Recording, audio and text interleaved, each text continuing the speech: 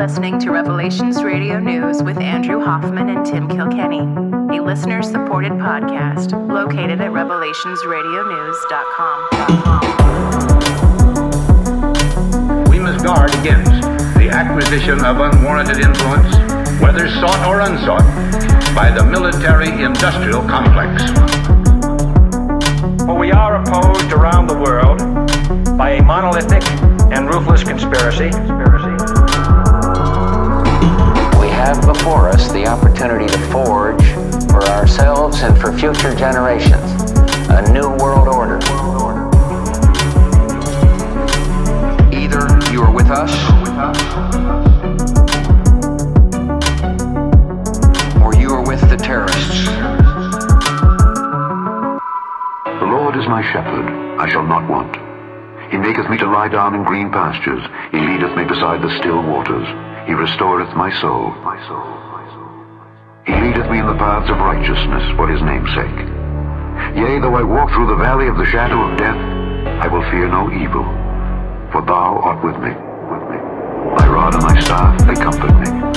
Thou preparest a table before me in the presence of mine enemies. Thou anointest my head with oil. My cup runneth over. Surely goodness and mercy shall follow me all the days of my life, and I will dwell in the house of the Lord forever. Podcasting to you from the balmy town of Edmond, Oklahoma, where I am excited to talk about the Eagles and the Trash Pandas post-game report. I am one of your hosts, and my name is Tim Kilkenny.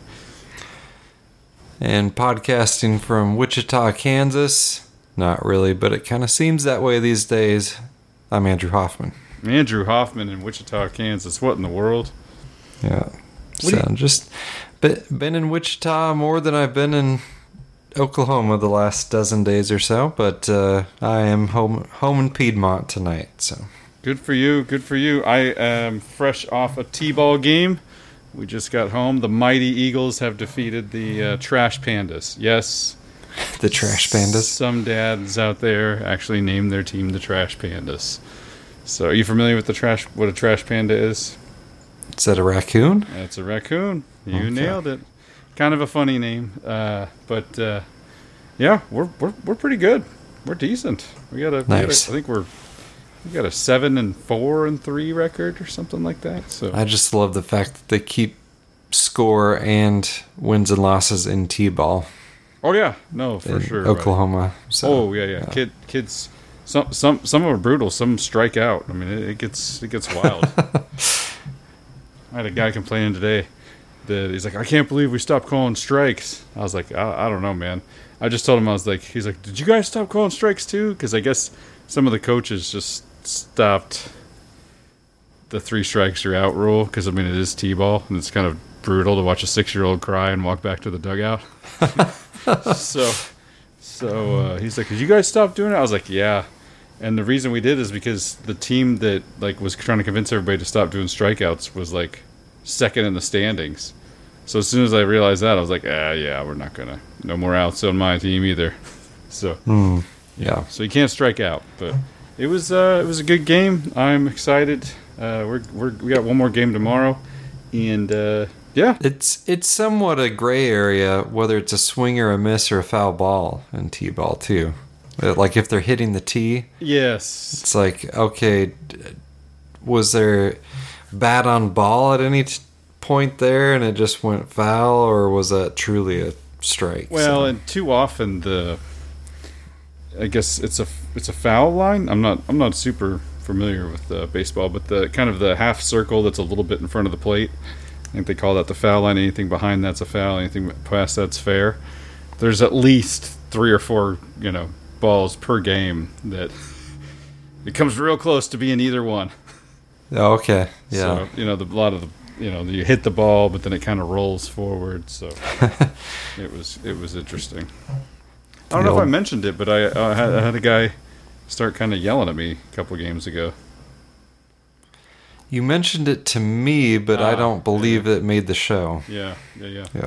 And then afterwards, all the kids were high-fiving, and apparently their team called us losers. My son was all upset. He's like, they called us losers, Dad. And I went home and I was like, because I was mad. I was frustrated. I was like, I can't believe this. Because the guy started kind of yelling at me on the field. And, if anybody's listened to this show for any amount of time, that's a trigger for me. People yelling at me. I'm not into that at all. And I usually respond with louder and more aggressive yelling in response. But I didn't. I just immediately thought that there was, 20 to 36-year-old eyes on me. Someone's got to be the adult. Yeah, so I didn't do anything. I just smiled, which my buddy who's the coach told me later. He's like, it probably made him even madder than saying anything, just smiling at him the whole time. I was just, I want to be like, bro, you got some money on this or something? Like, what? Like, 6-year-old T-ball. Why are you taking this so serious? Is this how they pick the All-Star game after this? I mean, calm down, buddy. I don't know why you're yelling. So, anyway, I guess it can get wild out there. Yeah, indeed. Yeah. But it was all good. So I am excited. We had a great year. We have one more game tomorrow. Had the in-laws in town from Seattle this last week, and they got to see a game, so that was awesome.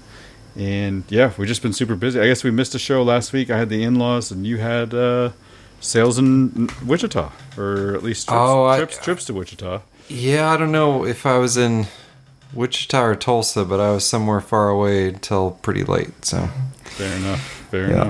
It was.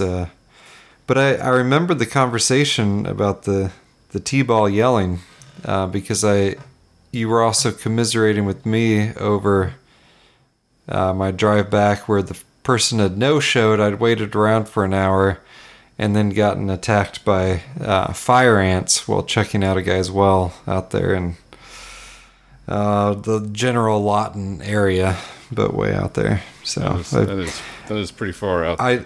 Words of wisdom when someone says, like, hey, just so you know, there's fire ants there. Like, they're not normal ants. No. Like, just don't take it seriously. Yeah. Because you do not want them in your pant legs, crawling up the back of your shirt while you're trying to drive home. You don't want that. It's not a fun experience. So. I was very open to you about all the positives and negatives about moving here, but I believe I think it'd be completely impossible for me to not have warned you. Like, all the worst bugs, they're all here. All the worst pests are here. Just so we're clear, there are scorpions, tarantulas, there are snakes, there are fire ants, there are black widows, there are all kinds of stuff. Yeah, I hear moccasins. Robert F. Kennedy Jr. talking about how there's no bugs anymore. You used to have your windshield covered in bugs.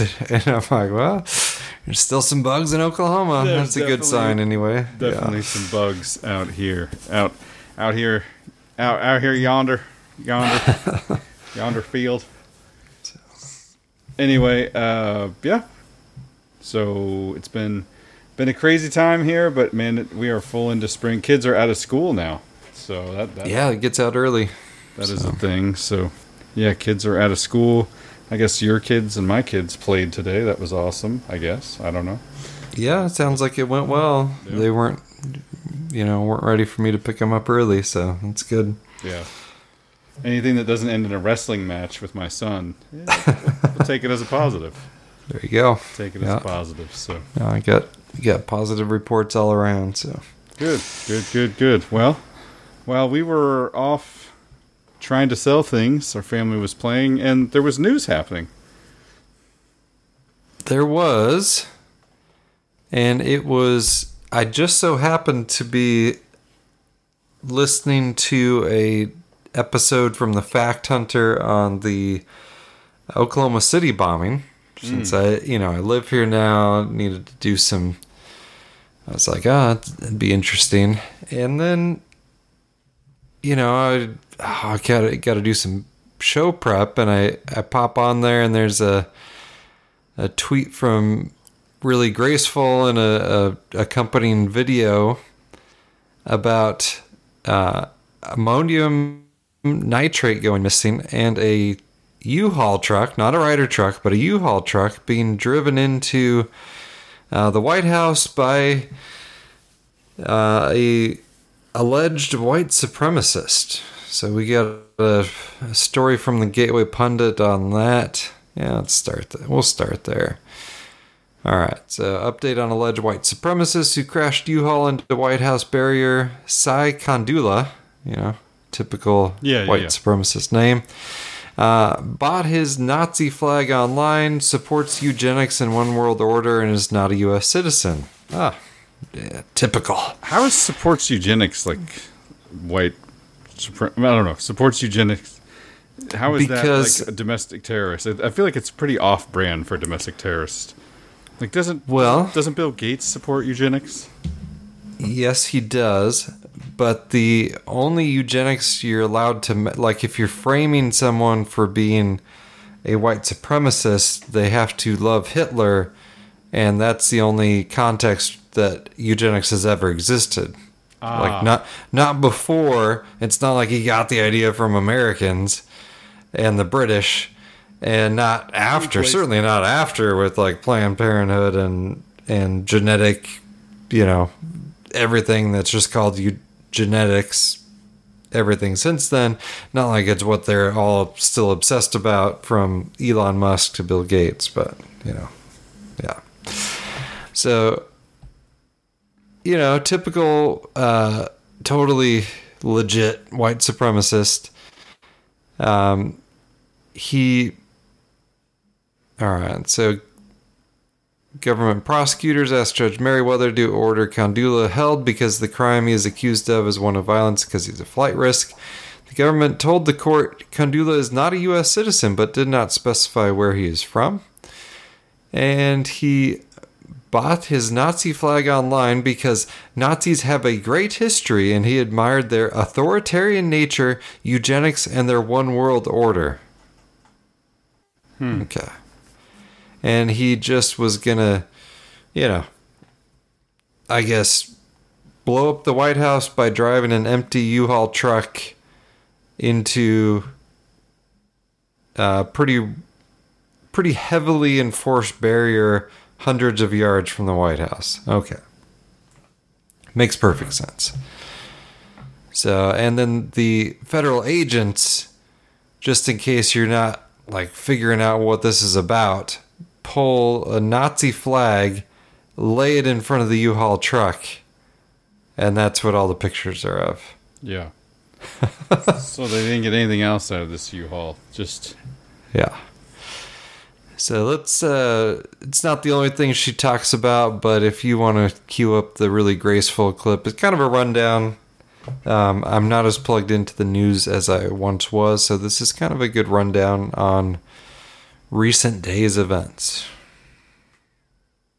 Hey, Internet friends. Every day I wake up and it seems like there's another psyop in our once great country that was born out of the pursuit of freedom and liberty. Over the years, the United States has overcome countless challenges and obstacles, emerging as a land of opportunity and a testament to the human spirit. But are those days over?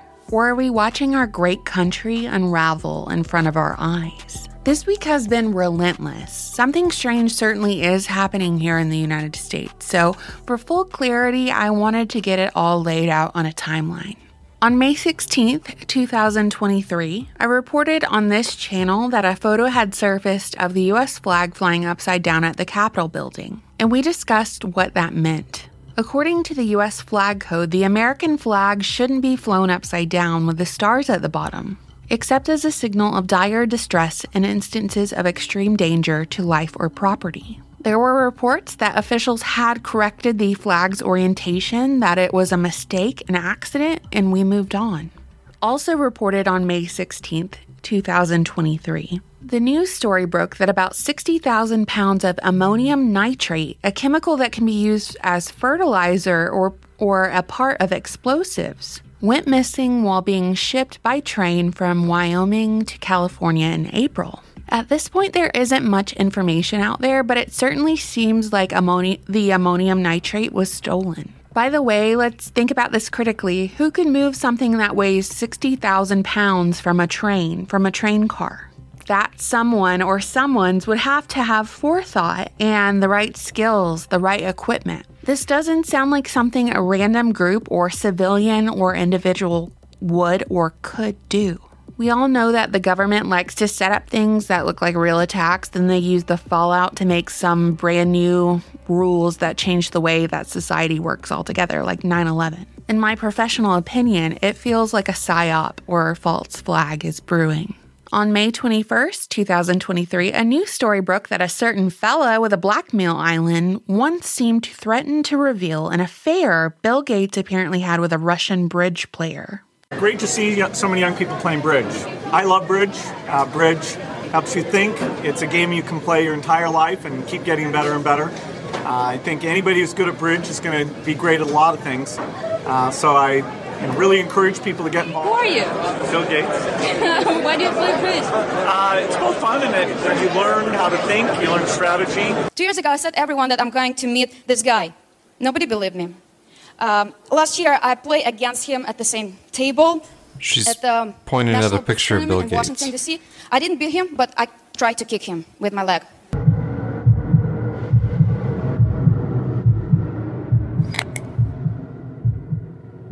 Very famous American actress. Her name is Mae West.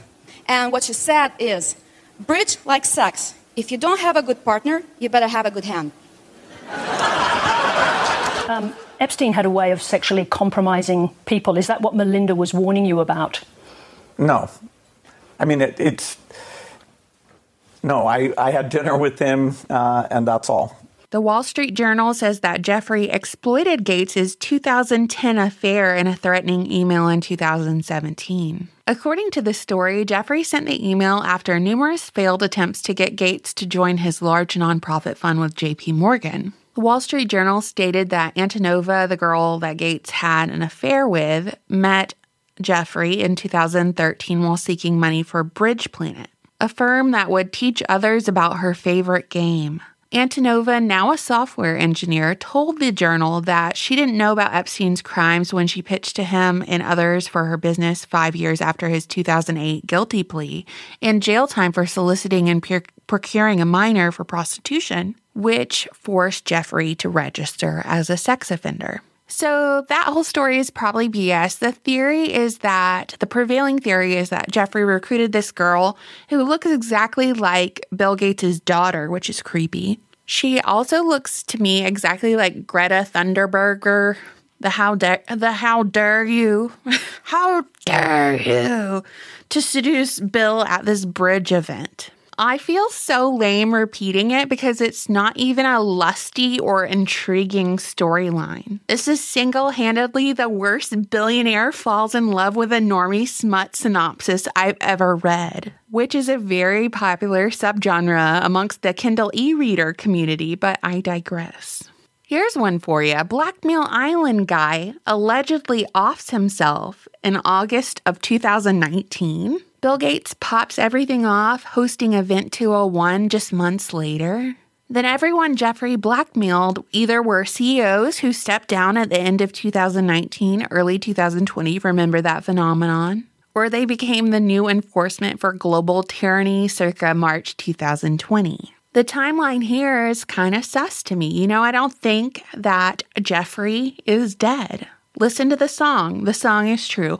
Only the good die young. Cockroaches will survive nuclear war. Jeffrey pulled a Hitler narrative and probably fled to Argentina or Israel. Perhaps related to these 60,000 pounds of missing ammonium nitrate, perhaps not. On May 22nd, 2023, a driver crashed an empty U-Haul truck into a security barrier near the White House in what federal officials believe was an intentional act. A Nazi flag was the only thing found in the truck, according to video and law enforcement sources. It's important that I show you what this white supremacist neo-Nazi with only a Nazi flag in his truck looks like. Wow.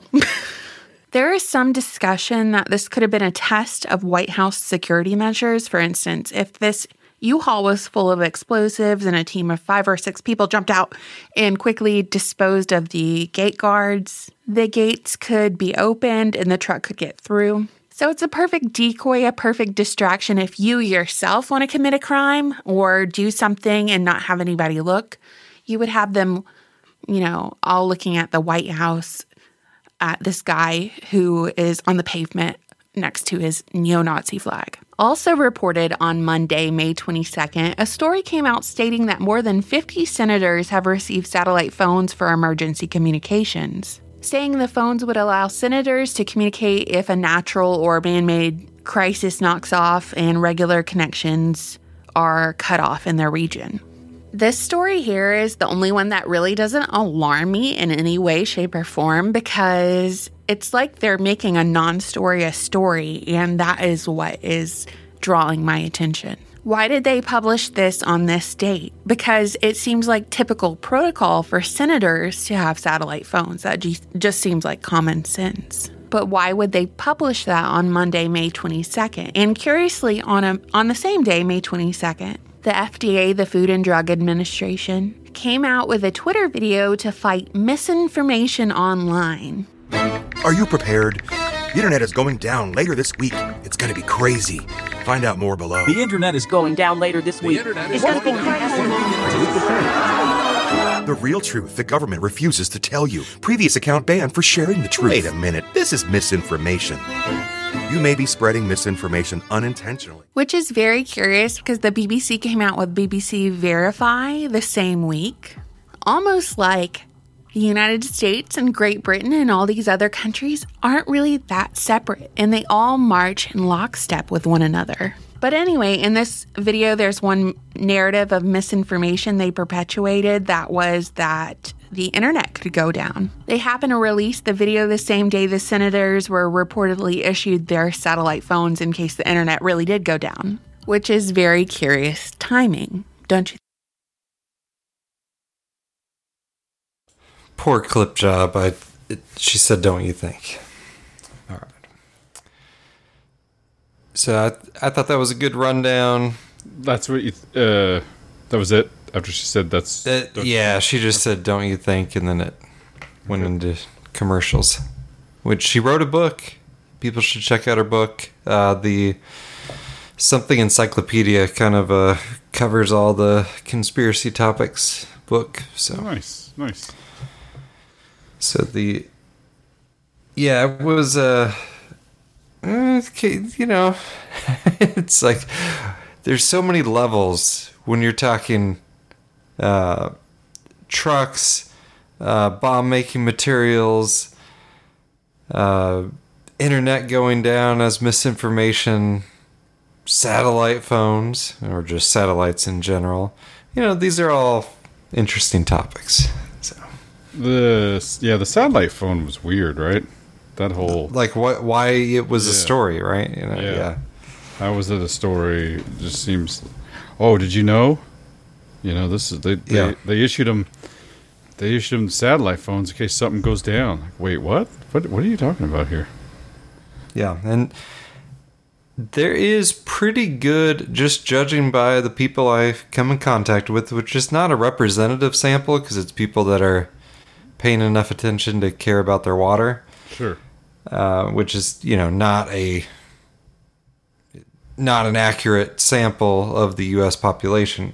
But there's a lot of when do you think the internet's going to go down? When do you think the power grid's going to go down? There's a lot of kind of those type of questions.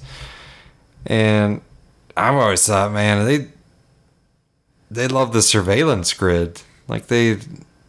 I can't see it going down en masse just because of the way it's set up currently. You would need a national power grid set up first before you could take it all down at once. Right, and they've been doing that for years. I mean, they've been pushing the idea of the national power grid for years. But if you don't have that, I don't see how you take down the grid all at once unless there are actually EMPs or what have you. But I guess you're just not ready for the 3 days of darkness, Andrew. So, hey, as long as Hillary Clinton ends up in Gitmo at the end of it, I know. She's already there. The good news is she's already there. She's already been executed. She's already been executed. It's just a clone. Yeah. Everything's okay. Trust the plan. Biden's got a mask on, so. Yeah. Who is it? Is it even Biden? Yes. Yeah. I knew you were going to say that. Yeah, I don't know, man. It's definitely a weird situation.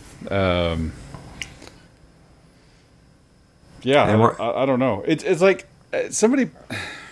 It's hard to keep up at this point, and we should probably do a better job. I mean, I don't know if anybody's noticed, but Andrew's super busy, as am I. We're both trying to survive this awesome economy as salespeople, and so we've been super busy. But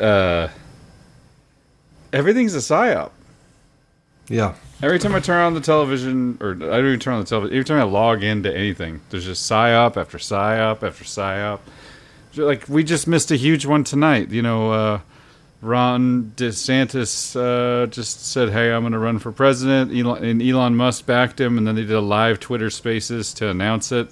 So everybody on Twitter is talking about how Ron DeSantis and Elon are the conservatives we need to bring back free speech, as though Ron DeSantis isn't CIA tangentially related in the first place. So, just like we predicted, right? Elon's gonna say, "Hey." He was literally stationed at Guantanamo Bay. Yes, he's a JAG attorney at Gitmo. Yeah. So, but you know, everybody's freaking out. Oh my gosh, it's so cool! They crashed Twitter Spaces. So, I mean, there are a few things of note to mention from this. I think the first and foremost, and probably the most important thing, not that Ron DeSantis is running or that Elon thinks he's great, but that it was a live Spaces on Twitter. I mean, this is noteworthy.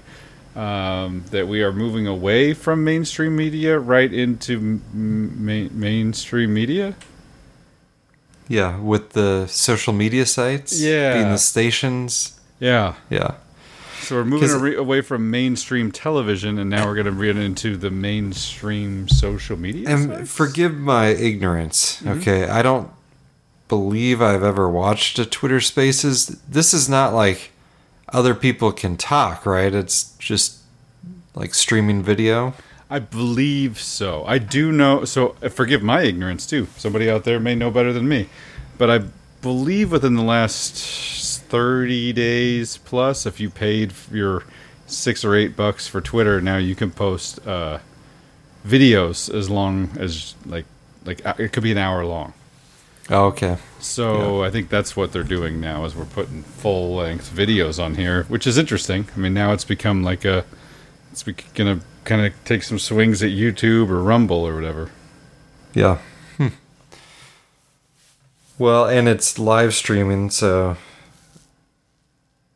which it's obviously YouTube. Does Rumble do live? Yes. Rumble does live yes. too. Yeah. Yes. Yep. So, anyway, so back to what I was saying. DeSantis is running. Wow. Okay. So Elon's going to tie himself to that. Okay. Interesting. And then at least until Trump jumps back on Twitter. Yeah, I feel like this was the plan all along, though. We got to get this is the. And we didn't have a show last week to talk about it, but Elon's new hire as CEO of Twitter, very interesting. Absolutely. And why is that why is he interesting, Andrew? She is interesting because she is exactly the person you would hire if you're like, you know what hire Donald Trump did that was really awesome? Is hiring John Bolton. Ugh. Let me do something like that, but for Twitter, whatever her name is. She comes out of like the National Ad Council where she was in charge of some of the ad campaigns for COVID vaccines. Like pushing the COVID vaccines. And then worked for NBC and comes out of the World Economic Forum. Sounds all good. Good. Yeah. Good. So, but don't worry.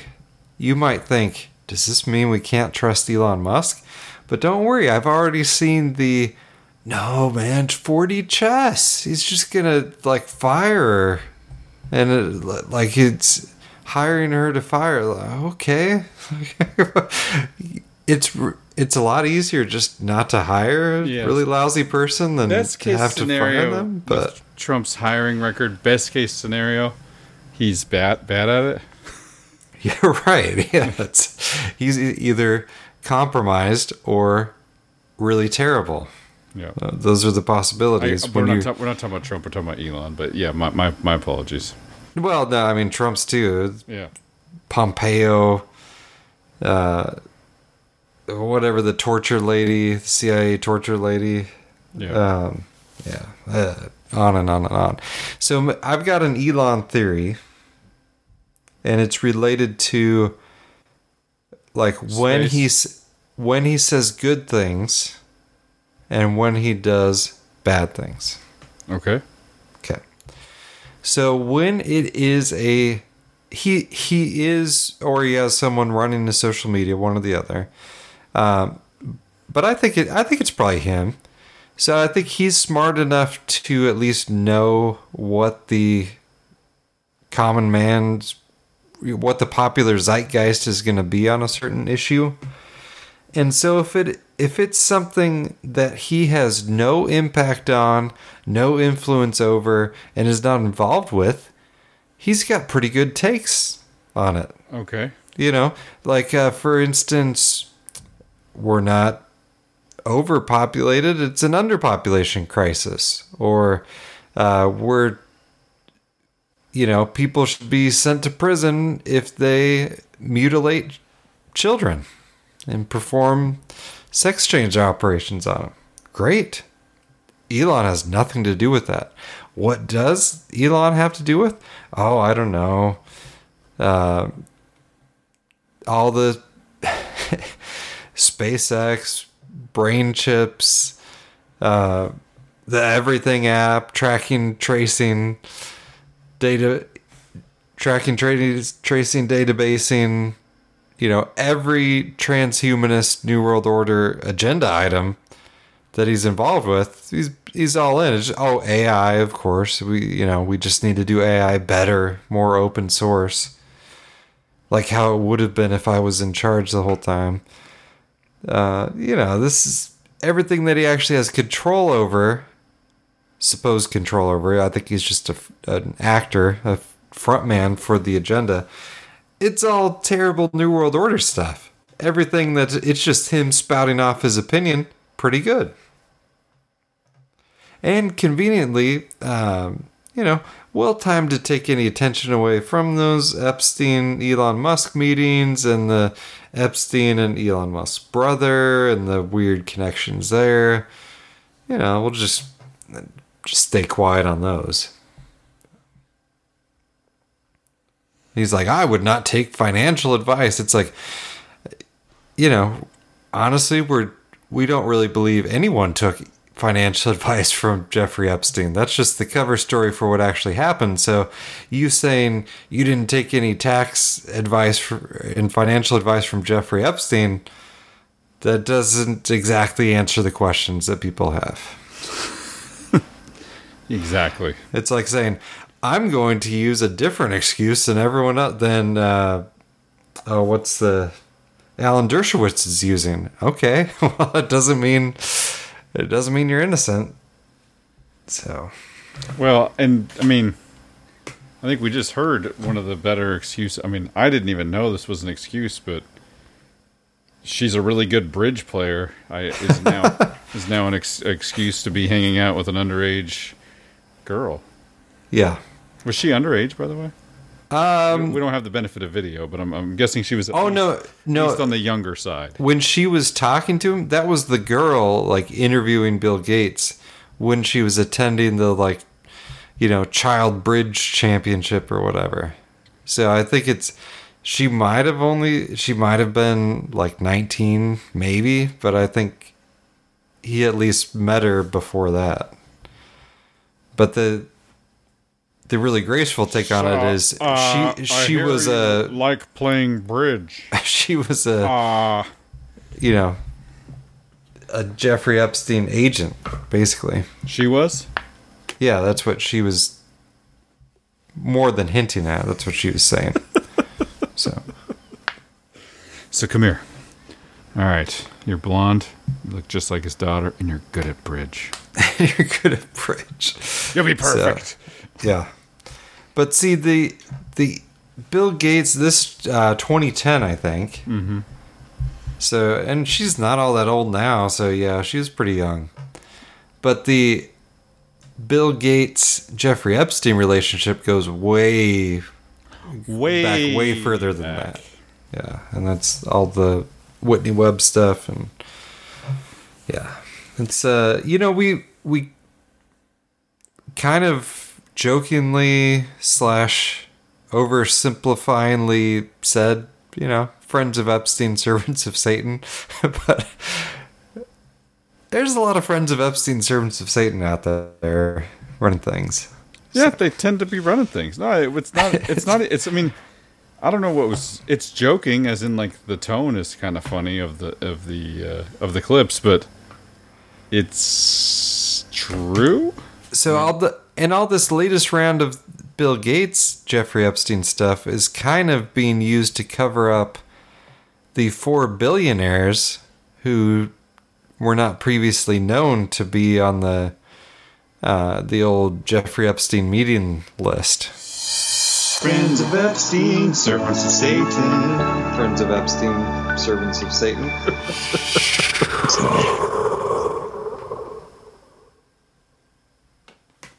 Including what is it? Reid Hoffman? Mm-hmm. No relation.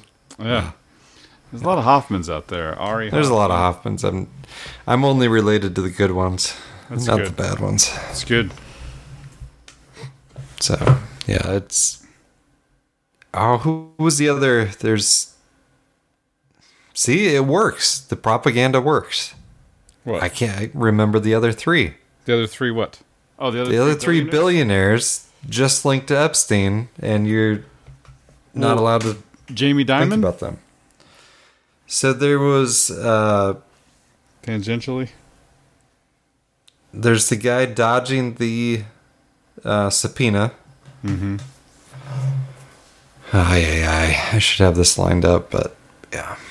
Anyway, they talked about it on Grand Theft World, so if people want the full story, so. You've been listening to the old Grand Theft World. I guess you got time for a 6-hour show now. I got time for a 6-hour show now. Yeah, I haven't made it through all of their episodes, all the recent ones, but I did make it through this last one. I don't think I've made it through more than 3 or 4 of the entire episodes. Yeah, it's just hard to get through 6 hours. Well, but I usually make it through, even a really good episode, I'll get through 3 or 4 hours. Yeah.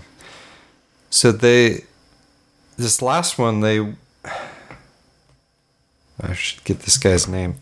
We should throw their episode in the show notes, but this guy former Marxist, whose PhD work was on like Darwin and like that era of English science. Right.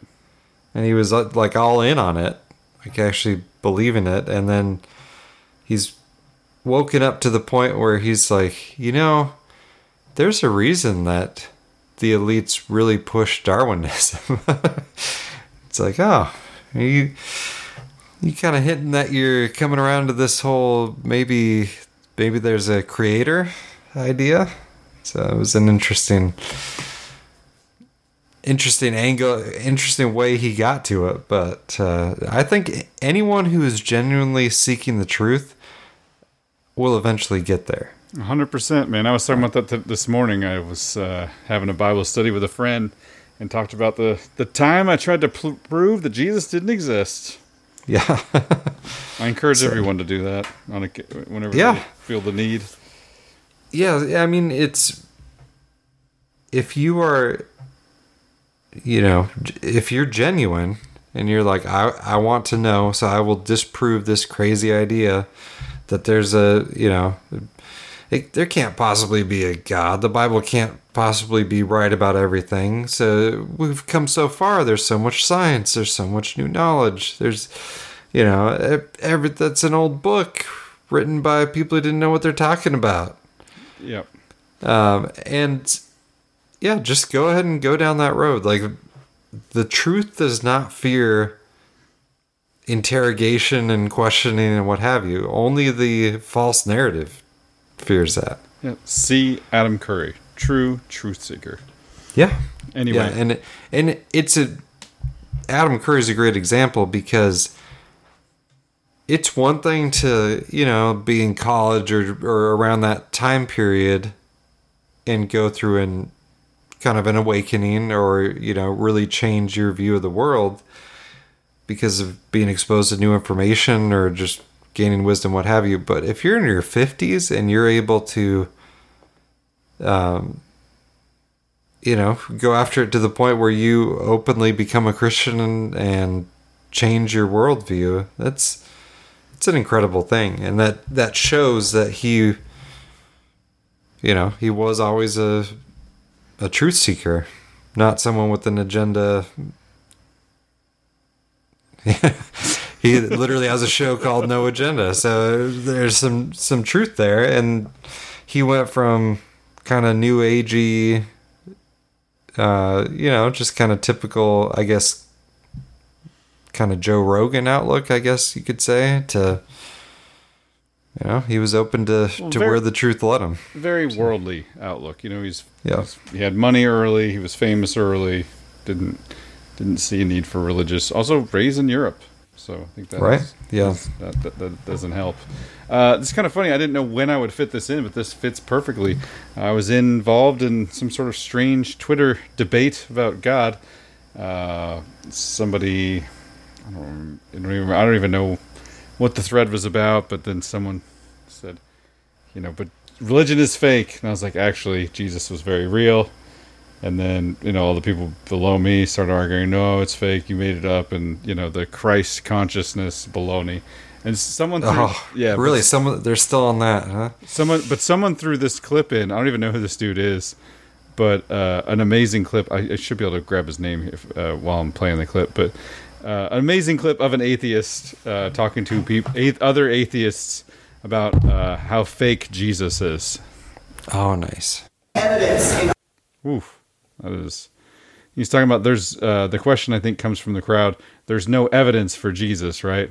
Archaeology or history for historical Jesus. Yeah, well, I do. I know in the crowds you all run around with, it's commonly thought that Jesus did not exist. Let me tell you, once you get outside of your conclave, there's nobody this is not even an issue for scholars of antiquity.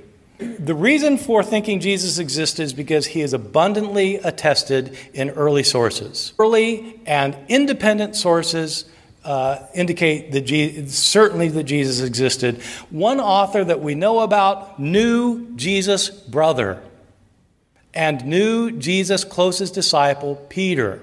He's an eyewitness to both Jesus' closest disciple and his brother. I think that atheists have done themselves a disservice by jumping on the bandwagon of mythicism, because, frankly, it makes you look foolish to the outside world. His name is Bart Ehrman, and he's a American historian and renowned atheist. But it's kind of a cool moment there. He's like, "Can you talk about how there's no evidence for Jesus?" He's like, "No, I can't." Yeah. And as a matter of fact, you make us all look dumb by saying that there isn't. Yeah, and if you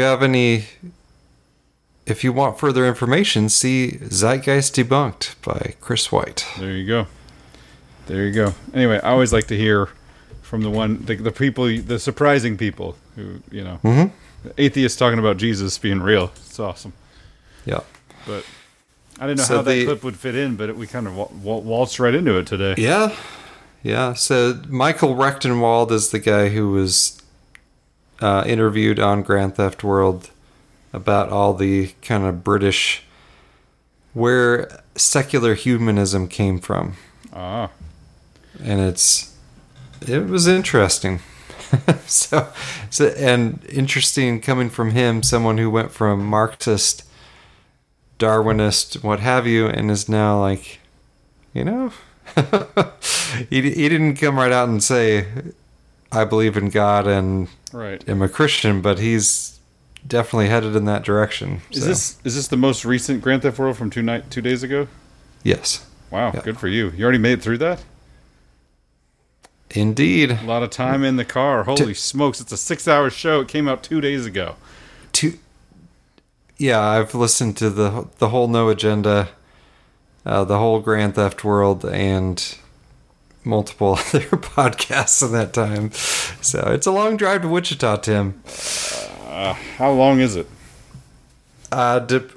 Depending on where you're at in and around Wichita, anywhere from 2.5 hours to close to 3 hours.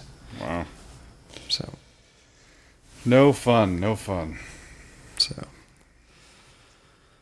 But, yeah, good podcast listening opportunity. And to be fair, I wasn't driving the whole time. I squeezed in a little golf and, golf and podcast listening. That's pretty much my favorite activity combination there. So. Absolutely. Well, have you heard, I saw the subtitle of the most recent New World Next Week.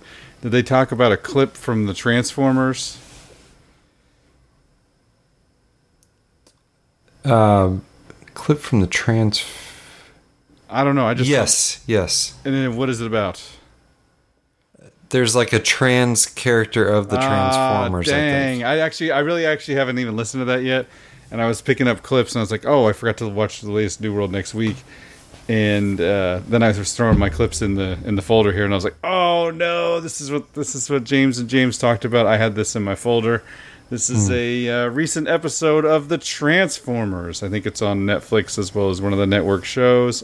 This is a Transformer speaking to a small female child character. My pronouns are they, them. Thanks. I'm Sam. I'm she, they, but you already know that.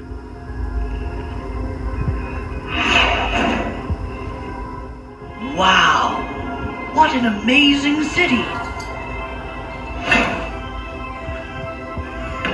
I'm sorry for how I reacted. It's just, sometimes the world can be a scary place. It's hard to know who's dangerous or not. That's true, though disappointing. Hey, it's okay. I know I'm safe when I'm with my friends or other non-binary people. Non-binary? People who aren't female or male. Oh, I'm sorry. I shouldn't have assumed. I always knew my pronouns felt right, but what a wonderful word for a wonderful experience.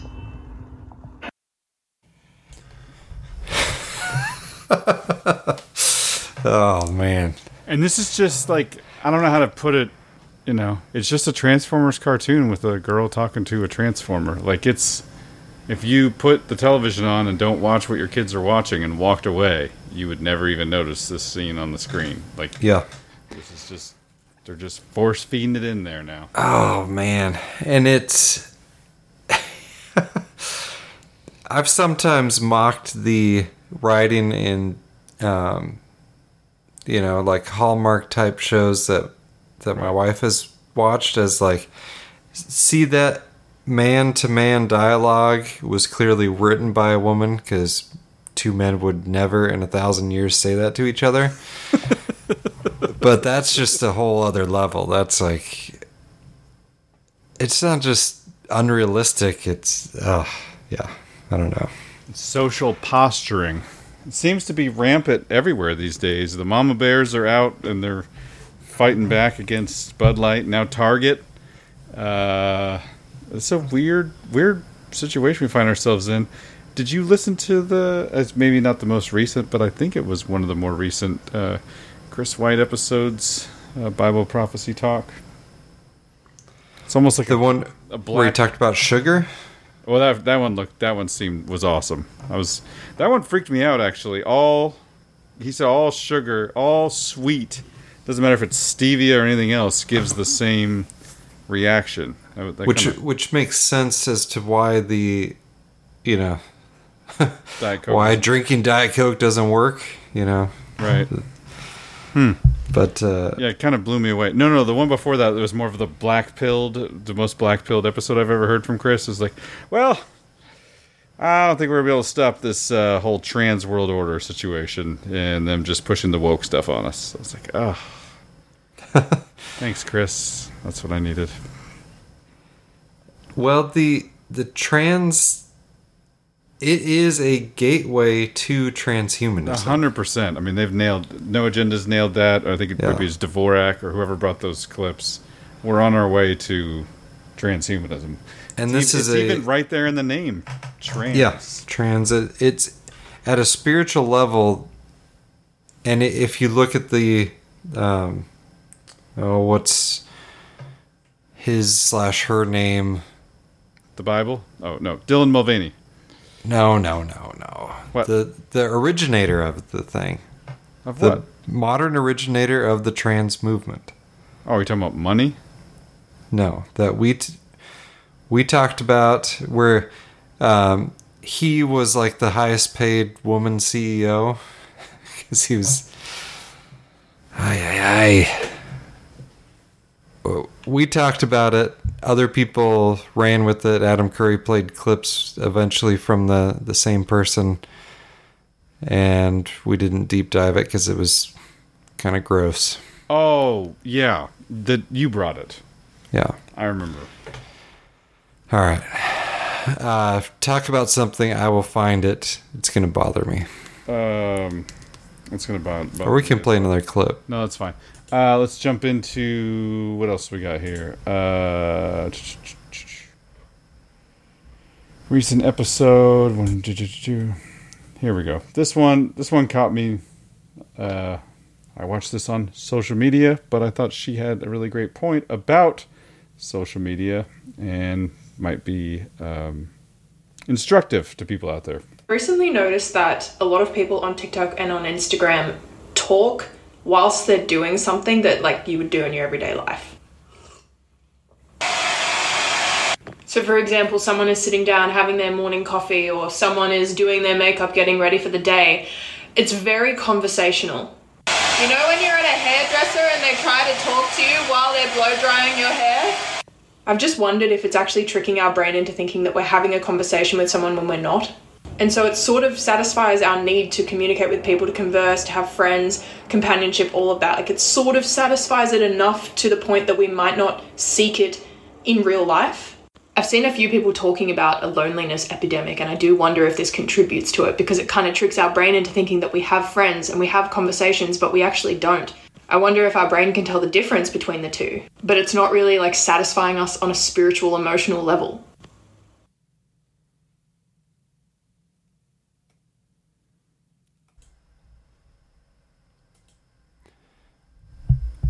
Martin/Martine Rothblatt. Rothblatt, dang it, man! I couldn't come up with that.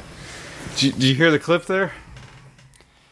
I was mainly looking. I apologize. So I heard it, but I did not attentively listen to it. No worries. She just said, "Isn't it interesting?" And it's kind of better to watch the clip because while she's doing it, she has a big, she's pouring coffee, and then she has a big coffee cup in her hand. Then she's drinking coffee.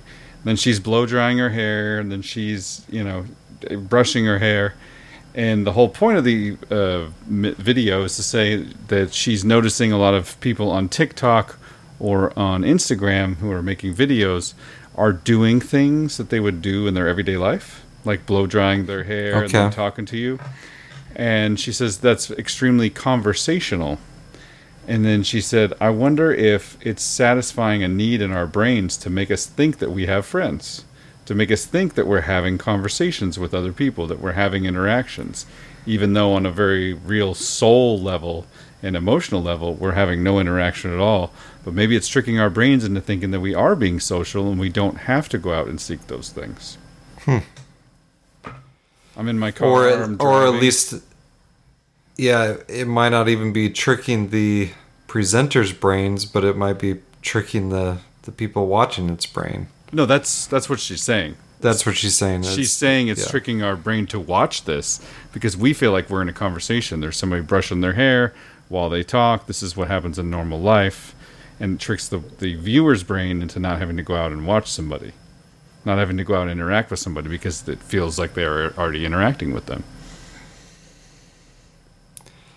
Yeah, and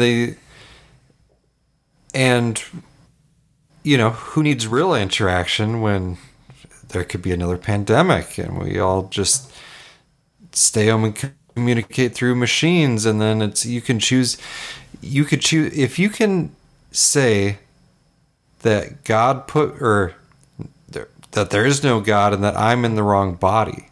That's saying there is no creator and I can choose. And if you could choose your own gender, you can choose to be, transhuman, merge with machine. What's the difference? If you could change something that fundamental about yourself, the sky's the limit from their perspective, all the way to the fake. Everything is a fake version of God and salvation. So the transhumanist version is you could choose your gender, you could choose to merge with the machine, and you can live forever, not through going to heaven because there's no God or anything. We're going to create an AI God, and you can just upload your consciousness. It'll be totally the same thing.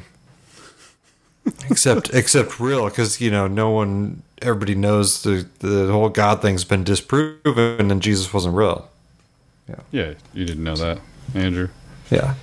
I mean, come on, it's just like people just made it up, and it was just like a really good scam story. And so then when they got threatened with being run through with the stake, crucified upside down, they did it just because they wanted to keep the gag going, because it was such an amazing joke they pulled. Ha ha ha. Yeah. Transhumanism. You can live forever. Transhumanism. Some of them are dumb enough to believe that garbage. Too many, unfortunately. And they're pushing it on. That's why they're pushing it on kids, man. I mean, adult. Like there's zero. How many 40-year-old men would fall for any of this stuff? None that I know. 0.00%. I mean, I don't know. We're a weird age. The Xenials are a weird age. I don't think there's too many that are going to fall for it. No. But it has to be impressionable children. This is the only way forward. You are not going to convince adults of any of this stuff from scratch. You have to start it with young children, and they are. There is a certain element of the white older boomer female population that is in. Yeah. But no, 40-year-old men, no. No. Yeah, no, I'm with you on that, and it's weird. But isn't it almost always like through children though? Yes. Even for them, yes. They're like, oh, I want to stay up with the times, and this is the new thing, this is the current thing, and I want the best thing for my child, so I'm just going to go along with it. And there's the doctor or the therapist is saying, if your child, hey, we just had a conversation and your child is trans, and that's totally normal and it's good, and you can show how woke and liberal you are about accepting it, and here's some puberty blockers. Yeah. I mean, Planned Parenthood, interesting, former eugenics, the birth control league organization. All in to push you. They'll give you one visit, and we'll send you out with the prescription for stuff that will screw up your entire life. Yes. Steroids if you're a girl. Steroids, not to be steroids as in methanol testosterone or methyl testosterone. Yeah. And it's not like we've ever had somebody take testosterone and go nuts and start shooting people in this country, right? Yeah, blame it on a Christian school. Yeah. Yeah. So what drug are they using that makes non-white people into white supremacist terrorists? So social media. Yeah, could be iPhones. I don't know. And money. I think there's money involved, but yeah. If you're not a U.S. citizen, you've got no dog in the fight. It's like, okay, you're going to say these things. You're going to go drive the truck into there. Don't worry, we'll get you out of there. We're not even going to put a bomb in the truck this time. Unlike the Oklahoma City bombing, which before we get too far away, I do want to play this clip from the Fact Hunter, our friend George.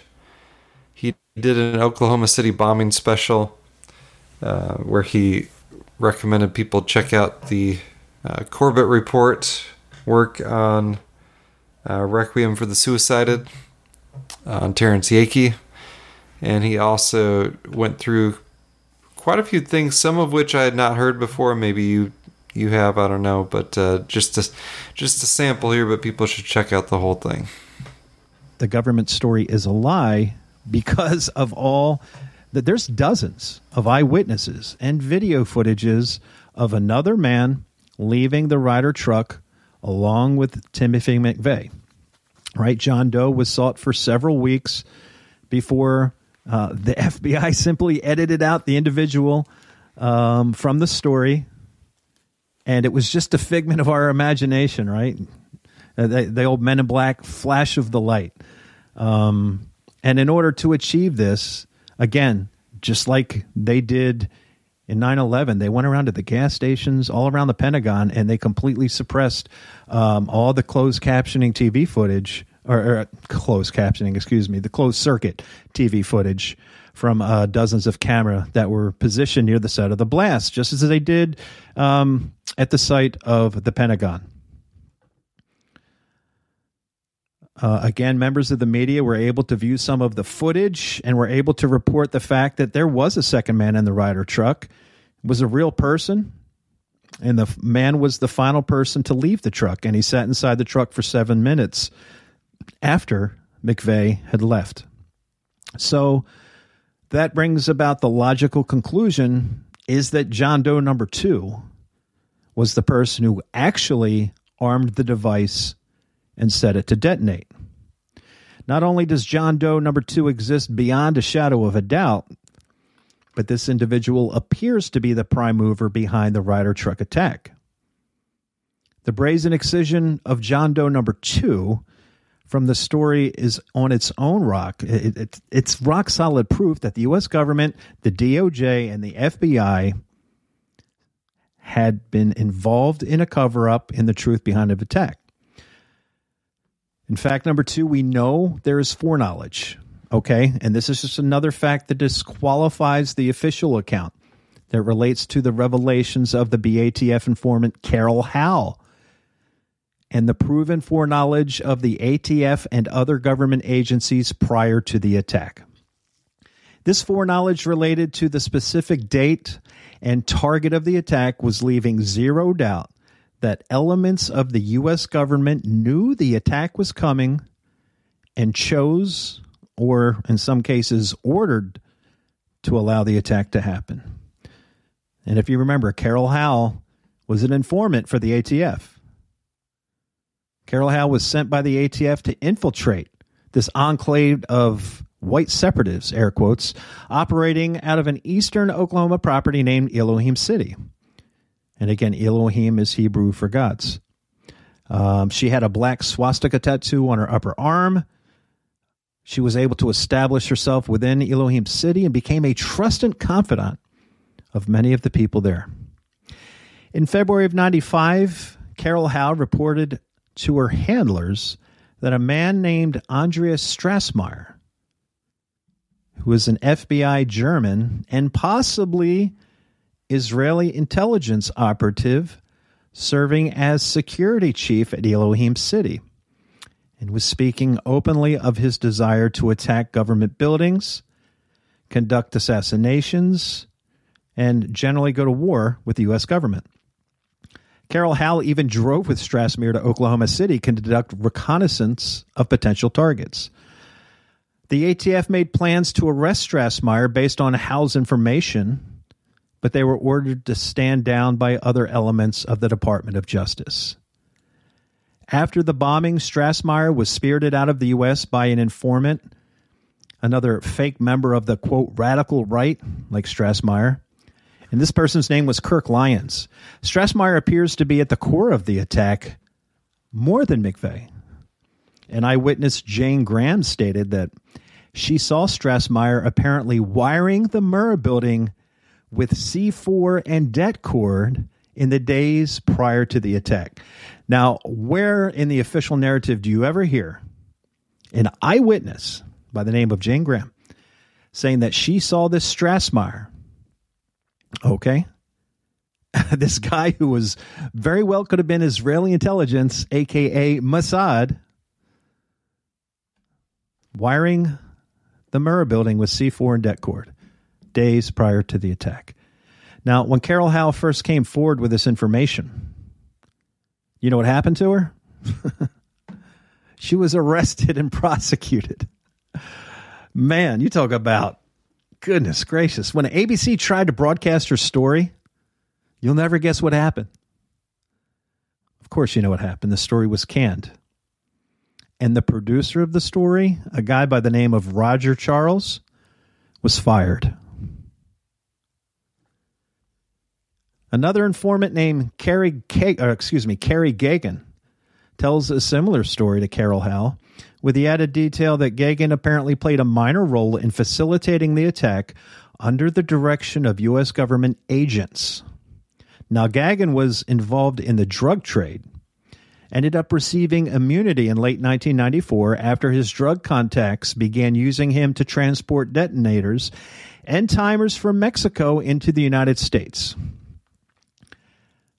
About a week and a half prior to the events of Oklahoma City, Gagan was asked to transport a locked trailer containing ammonium nitrate and an electric farm mixer and leave it in an area in Kansas close to Terry Nichols' house.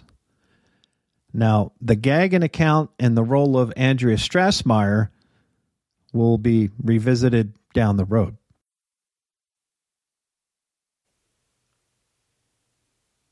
The dude from Elohim. I'm familiar. Yes. Okay, so go ahead. Which I had heard about him before, but there are some interesting details there, and I've never heard him, some more stuff. Sorry about that. I've never heard him referred to as Mossad. I'd always heard he was a strange German named Strassmeyer, right? Who was tangentially or kind of related to all these other people. Strange.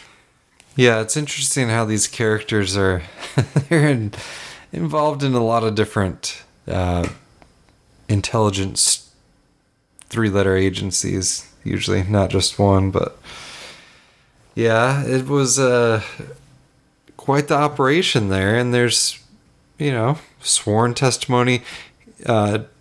George has a page for that episode with the sworn affidavits, like with the actual documents scanned in. It's like, no, there were 2 explosions. Yeah. Oh, there were 2 explosions. I saw 2 people in the Ryder truck. Sworn testimony. they had to go to the rental place. I don't. If this was in the clip, I don't think it was. The FBI went to the truck rental place 39 days in a row to keep asking them until they remembered that it was Timothy McVeigh that rented the truck. Very good. Because it took the first 38 days, they're like, no, didn't look anything like him. And the description of the person was someone stocky, pockmarked skin, and 5'10". Timothy McVeigh, 6'3" and skinny. Yeah. Kind of hard to get those two people messed up. And also there's timestamp video from a McDonald's that was 2 minutes apart.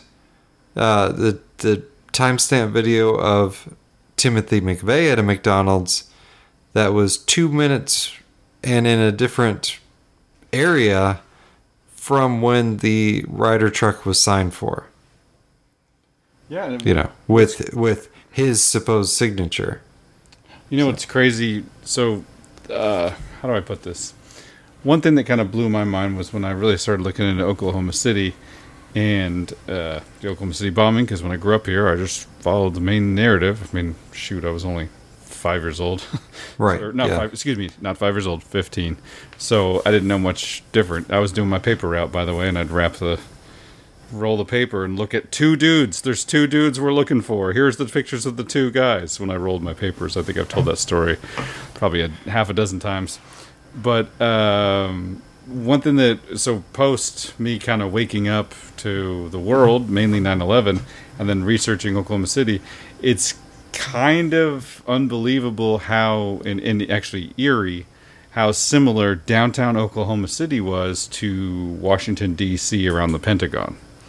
In that when the plane hit the Pentagon, even though there were cameras absolutely everywhere, none were able to actually catch the plane, quote-unquote plane, hitting the Pentagon, except for one strange 3-frame video, which seems to be missing a frame in the middle, where the entire plane disintegrates as though it were a missile, leaving even a vapor trail behind. Same thing happens in downtown Oklahoma City. All of the cameras either didn't work or were off, or the ATF confiscated them. Except there's like one view of the truck driving by, and I believe I can't remember if you can see two people or just one, and it's from like a downtown bank building as it drove by. But all the other ones, really strange, Andrew. Just like in DC, all the CCTV footage gone. Yep. Yeah, it's amazing how that surveillance state that's for our safety never really comes in handy when, you know, Jeffrey Epstein kills himself, and you might want to know how exactly that happened. Yeah. So But you want to know what's going on my Ring doorbell doorstep? The whole world can see that. Yeah. You can figure that out pretty quick. Yeah, lots. And pretty good market capture by the Ring doorbells, I gotta say, unfortunately. Oh, yeah. I see a lot of them. Oh, absolutely. Yeah, no, I think, you know, in a world where people don't want to talk to people anymore, now you don't even have to answer your door. You can just yell at your phone. Yeah, what do you want? You made an appointment. No, I didn't. Oh, well. That's for next week. That's for next week, Andrew. That's for next week. Come back next week. Excuse me, sir. This is a Wendy's, and I just drove 3 hours to get here. It's my life. My life. Ring doorbells and large guard dogs. So, but I threw in while we were disconnected there, I threw in a Paul Joseph Watson video on the Transformers thing. So he also talked about it. So do we need to watch it? No, it's okay. Okay. No. So I haven't even watched the whole thing. I was watching it during part of it. So I must have missed part of the Grand Theft World episode. So I guess I didn't. I think I did skip forward at one point. There you go. True confession. So I did not listen to the exact entire podcast. So I can't believe it. Yeah. I think there's kind of a commercial or talking about a conference or something. I don't know. Anyway, I did skip forward at one point. So we got the Ryder truck, Oklahoma City, the U-Haul truck for this current event. I was wondering if they were going to do anything yesterday on the 23rd, 5/23/23, but yeah, that's not any kind of thing. No, you don't know your Kabbalah. It's not like it's a Skull and Bones Day or something. So, or April 19th or Come on, man. This isn't Blood Sacrifice Day. This is just a funny number day. I thought we had the Greg Reese video on the Satanic Sacrifice season. Yeah, but that was only through like beginning of May, I believe. I think you're right. Yeah, you're right. But he's got another one. Same topic. We got Satanic Ritual similar topic. Put it that way. But there's a video out from a former child actor. And he's making a documentary to expose the truth. Okay. No, not really. But he tells what happened to him, and it's pretty creepy. Wow. Alex Jones revealed over 20 years ago how world elites reenact human sacrifice every year at Bohemian Grove. Midsummer sets us free.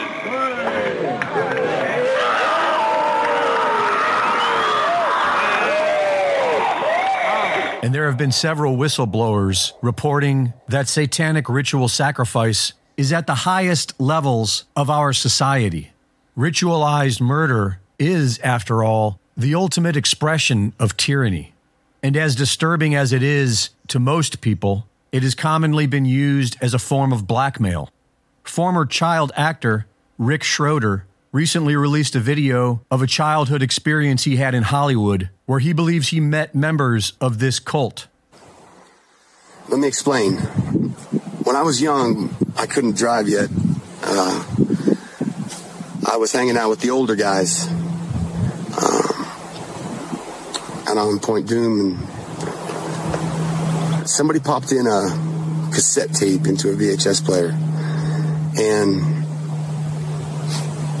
there was a room with a body, I believe it was a male, laying on a table, and people came around the room. It was dimly lit, but they had hoods and robes on, and they had some sort of ritual where they took out a knife and they cut him down the side.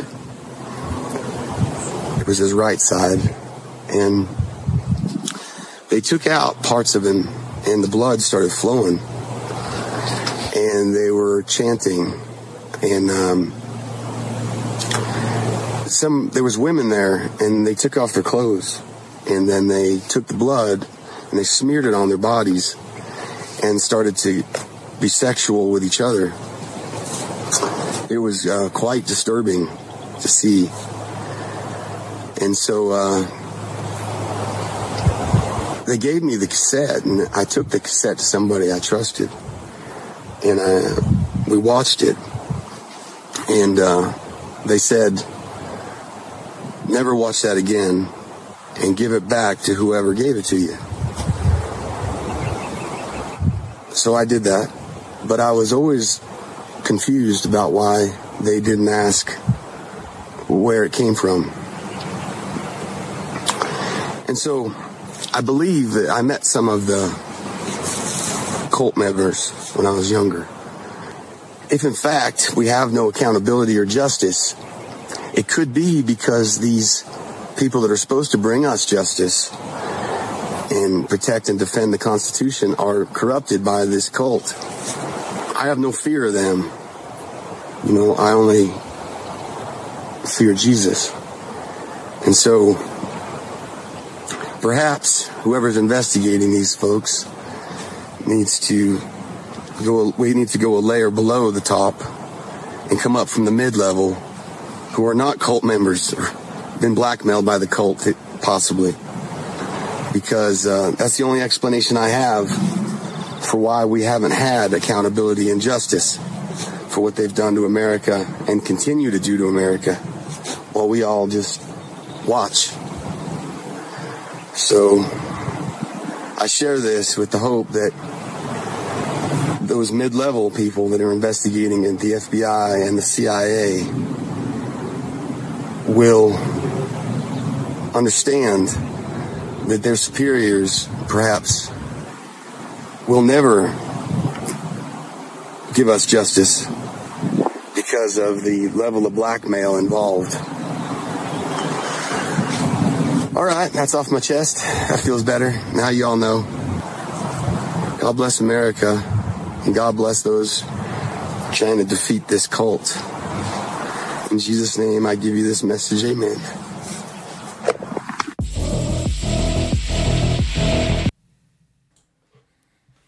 That is was that Silver Spoons? What was he? Ricky Schroeder. Ricky Schroeder. I don't even know, to be honest with you. That's right. You were not a television watching child. That's how you got so smart. He debuted in the Youngest Golden Globe. Silver Spoons. Nailed it. Weird. Yeah. I mean, I'm sometimes skeptical of those things, but... No, not me. But, well, some of the, like, I guess whistleblower video stories things, but to me, he seemed pretty authentic, and he wasn't like... I'm always suspicious of the, and I was part of the #1 group that runs everything, and, you know, where it's like, well, they're lying to you too, but he wasn't. It's just like, I saw this video. It's a cult. And so that's the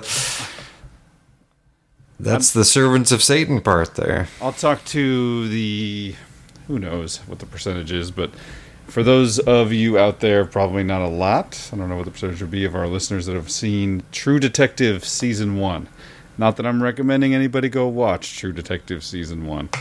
But I will tell you, Andrew, because I know you haven't seen it. This is the series it was on HBO, and it has Woody Harrelson and Matthew McConaughey, two actors that really played their roles brilliantly. Probably one of the best series shows ever, and I stand by that. I'd gladly argue the points of that argument. Super dark. And part of the reason is they uncover a child molestation sacrifice group. They uncover a group that's doing it, and they try to chase them through, you know, the rural parts of Louisiana and catch them. But same kind of culmination of the show.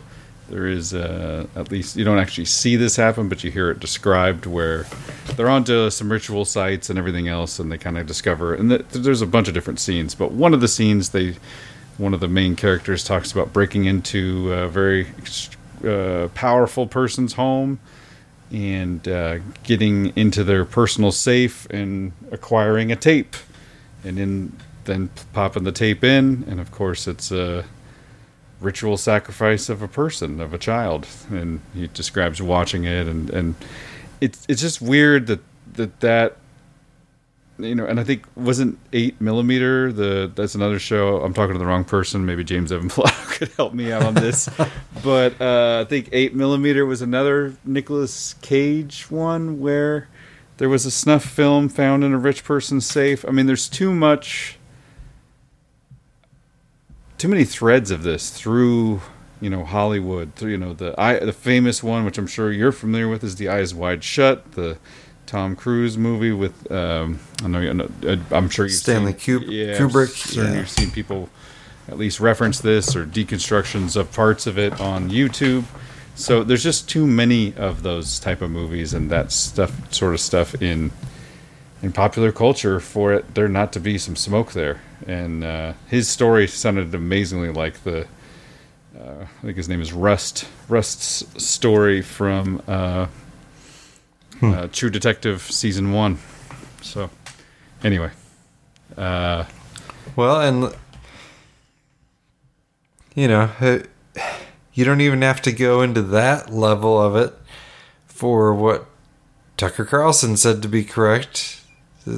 You know, it's child sacrifice. It's been going on every society since in recorded history.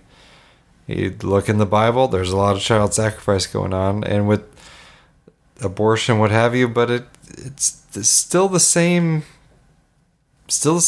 religious beliefs. They just dress it up under disguise of scientism, but you peel back the scientism, you get a bunch of occult Kabbalist garbage, and if you keep on digging, you get to the Satanists, because that's where it all goes to. God have the Israelites wipe out entire towns kill every living person and thing in that town 2 or 3 times in the Old Testament. Why was that? Any ideas? I think if you ever wonder that, if you ever ask that question yourself, maybe go do a little searching. I would definitely do some real research around the time period of Noah. And then I would also look at what was going on anytime the high places were mentioned. And then you can assert your own conclusions. Yeah. Spoiler alert, God's really mean and unfair is not the conclusion you'll come to. No, that's definitely not the conclusion that you will come to. But the conclusion you may come to is God will be extremely fair and ruthless someday. Yeah, the day of the Lord. So it's not an eternal, the common grace is not eternal. No. So there will be judgment again eventually, and there will be justice, which that is a, you know, I mean, it's what we hope in. I don't really hope in politics or what have you, but I know that the evil will be punished. I know you say that, Andrew, but I mean, if we can get Trump in there this time. This time, he's really gonna. You know what I mean? Yeah.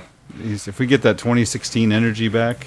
I mean, is it totally unrealistic to, you know, expect a candidate who wasn't in Skull and Bones or friends with Jeffrey Epstein or, you know, some scandal, the horrible scandal that's covered up that they'll do anything to keep hidden, or, you know, it's just, I don't know, too much to ask.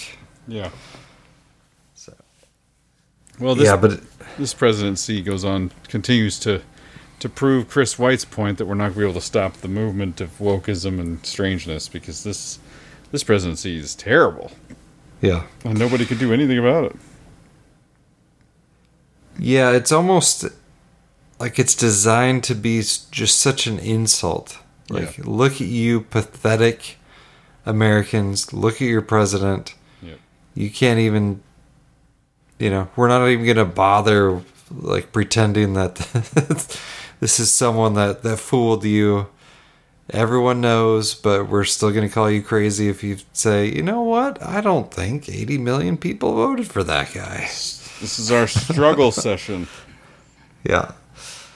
So you just gotta,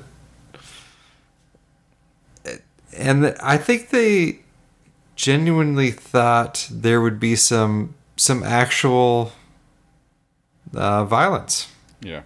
That they could call white supremacy, and I think that was the plan going back to January 6th. And they just went with the narrative even when it didn't happen, and they've continued, and now you get these really sad, you know, oftentimes not white people as the faces of white supremacy. I think very suspiciously. I think The Atlantic just came out with an article in the last week or so that says Latinos can be white supremacists. So. Yeah, it's and it's like, okay. There's no narrative we can't bend to meet our needs. And is it really crazy to point out, like, man, that tattoo looks really fresh? So, like, we're just supposed to. The guy was radicalized on a Russian website, and then just like went out and like, oh yeah, white power, go give me the tattoos, and yeah, that was his real motivation, huh? Okay. I love how the pro-Ukrainian war people are calling everyone else Nazis. Yeah, calling Trump a Nazi for not wanting to be, at war with Russia. Then there's allusions to, Putin's secret army being secretly named after Hitler's favorite people. It's like, dude, you guys are the Wagner Group. Can anybody just come up with a coherent story to tell people? It's just such a joke. Hitler, not a huge fan of Russia. Right. Russia, not a huge fan of Hitler. So we're in kind of a weird propaganda phase where the memory hole instead is of the full, and they're flooding the zone with more baloney.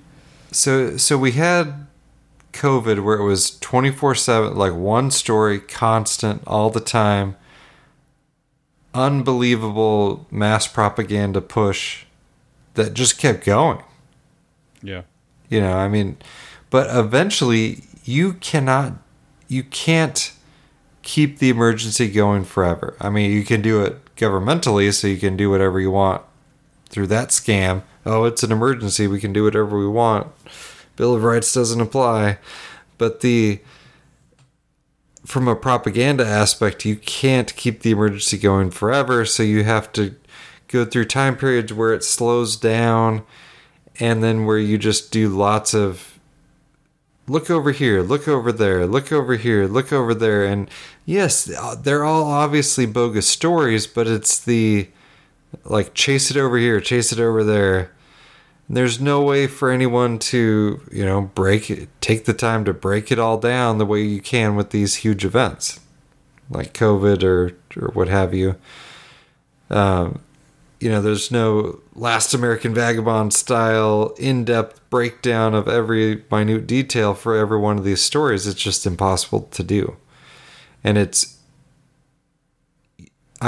someone could do that, but by the time you're done going through the latest U-Haul truck incident, there'll be 10 more. Yeah, we just had. I don't know how you feel about Seymour Hersh. I don't know. Maybe he's controlled opposition. Maybe he's not. I don't know. But we just had one of the more decorated journalists in this country's history reveal like a plot line that makes nothing but sense, has all the right motives, that includes the United States blowing up the Nord Stream pipeline, bringing it out on Substack, and like it's not you and I talk about it, it's on Twitter, but like no big deal. We could just dismiss it. New York Times still laughing at people and telling them to get ejected from because they stand up and ask him, the activist I played where he stood up and asked some difficult questions to the editor of the New York Times and Washington Post. And they said, bye-bye, a-hole. Like this, no response to him asking about Seymour Hersh. There's no response. We're going to stick to our narrative, pretend that article never happened, pretend that plausible timeline that makes nothing but sense and includes all the major actors who stand to do nothing but gain from the Nord Stream being blown up. And then we're going to talk about how it might have been like some rogue, Russians. Right. Possibly. On a yacht, maybe, someday, somewhere. Right. Who blew up a pipeline at the bottom of the ocean with precision, like literally exactly what you would train a Navy SEAL for. You would drop them off a few miles away, give them some sort of submersible, figure out how to get them down there to plant explosives and then destroy the pipeline. Did they have a drill a couple months before that? Yeah, there was a drill. Would have allowed them to access the pipeline and plant everything. And it's just like the shutdown of the World Trade Center power the weekend before, because we got to make sure everything's wired up correctly. Yeah, or Oklahoma City bombing where there's sworn testimony about someone planting C4 and stuff in the building. And the ATF agents being told not to go to work that day. Yeah, ATF agents having a 0% attendance rate on a Wednesday morning. Very realistic. And that they realized that was too obvious, so they came up with the crazy story about, oh yeah, we were in there. It's amazing. No one killed was ATF, but we were totally in there, and we were in an elevator, and it free fell 5 floors, and even though that's, like 50 feet, and guess what? You would be injured, and even though there's no evidence that any of the elevators did that, and the only people with the story are ATF agents, but, that's not suspicious at all. Not at all. Or, people getting the message on 9/11, don't get on that plane. But the thing about these events is, hey, guess what? They didn't start lying to you with COVID. Yeah. Go back, every single war that had some event that was fishy one way or another. Whether it's Pearl Harbor, at least the English, don't tell me none of this got through to the Americans ahead of time. The English knew about the plan for the Pearl Harbor attack for months ahead of time.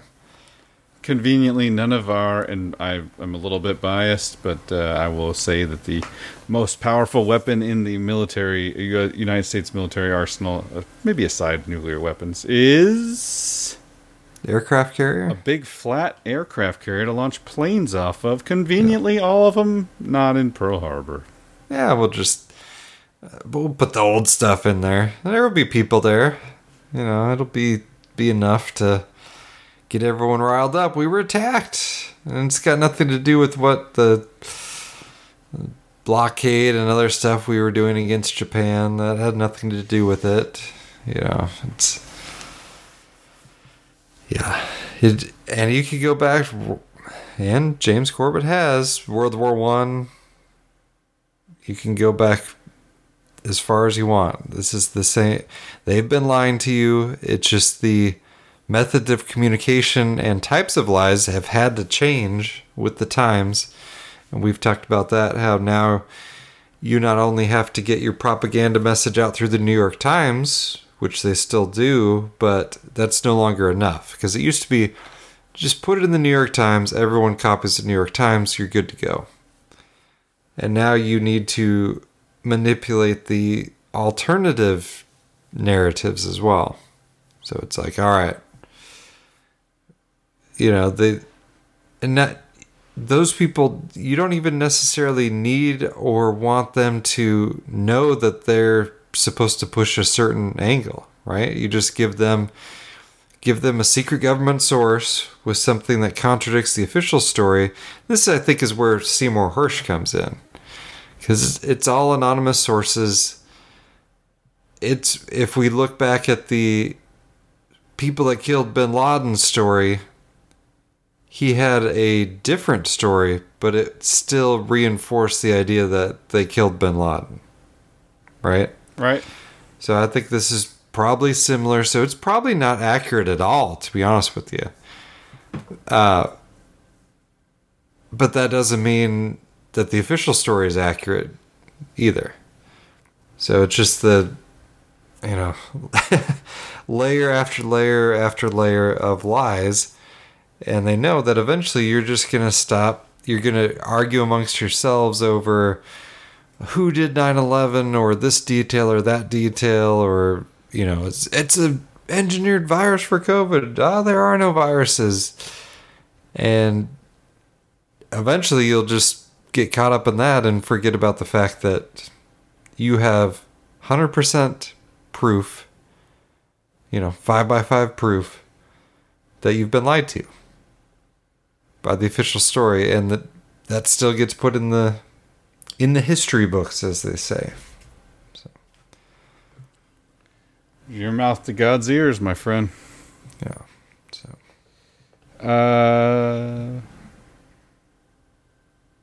Well, should we thank some people? Yeah, let's thank some people. Well, it's a short list. You have 2 guesses on who the first donor is. Danny, buddy, $25. Didn't even use another guess. So, ladies and gentlemen, as you may have noticed, we are not going to have any ads. We're not going to be selling. We're not going to be selling MeUndies. We are not brand safe. We're definitely not brand safe. We're talking about rigging Oklahoma City bombing area with C4. Talking about shutting off all the cameras of Washington, D.C. Talking about child sacrifice and the high places of the Old Testament. Things that, your average shampoo company doesn't want to be partnered up with. But, meanwhile, Budweiser's signing on with transgender people. I think this whole thing is an ESG ruse, right? You get your ESG score up, and then, BlackRock agrees to bail you out, and so they just, start feeding you a whole bunch of money.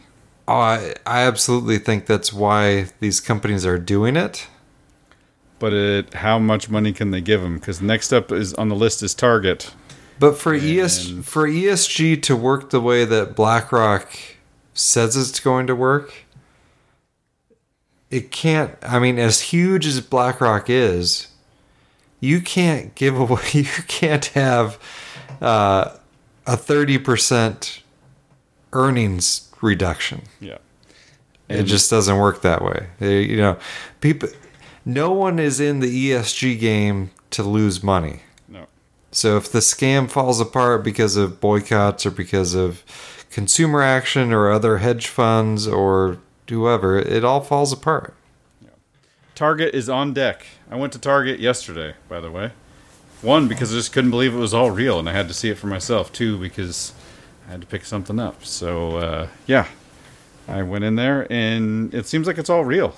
There was little shirts. Really? Okay. Yeah, little shirts for kids that said queer. Which is cool.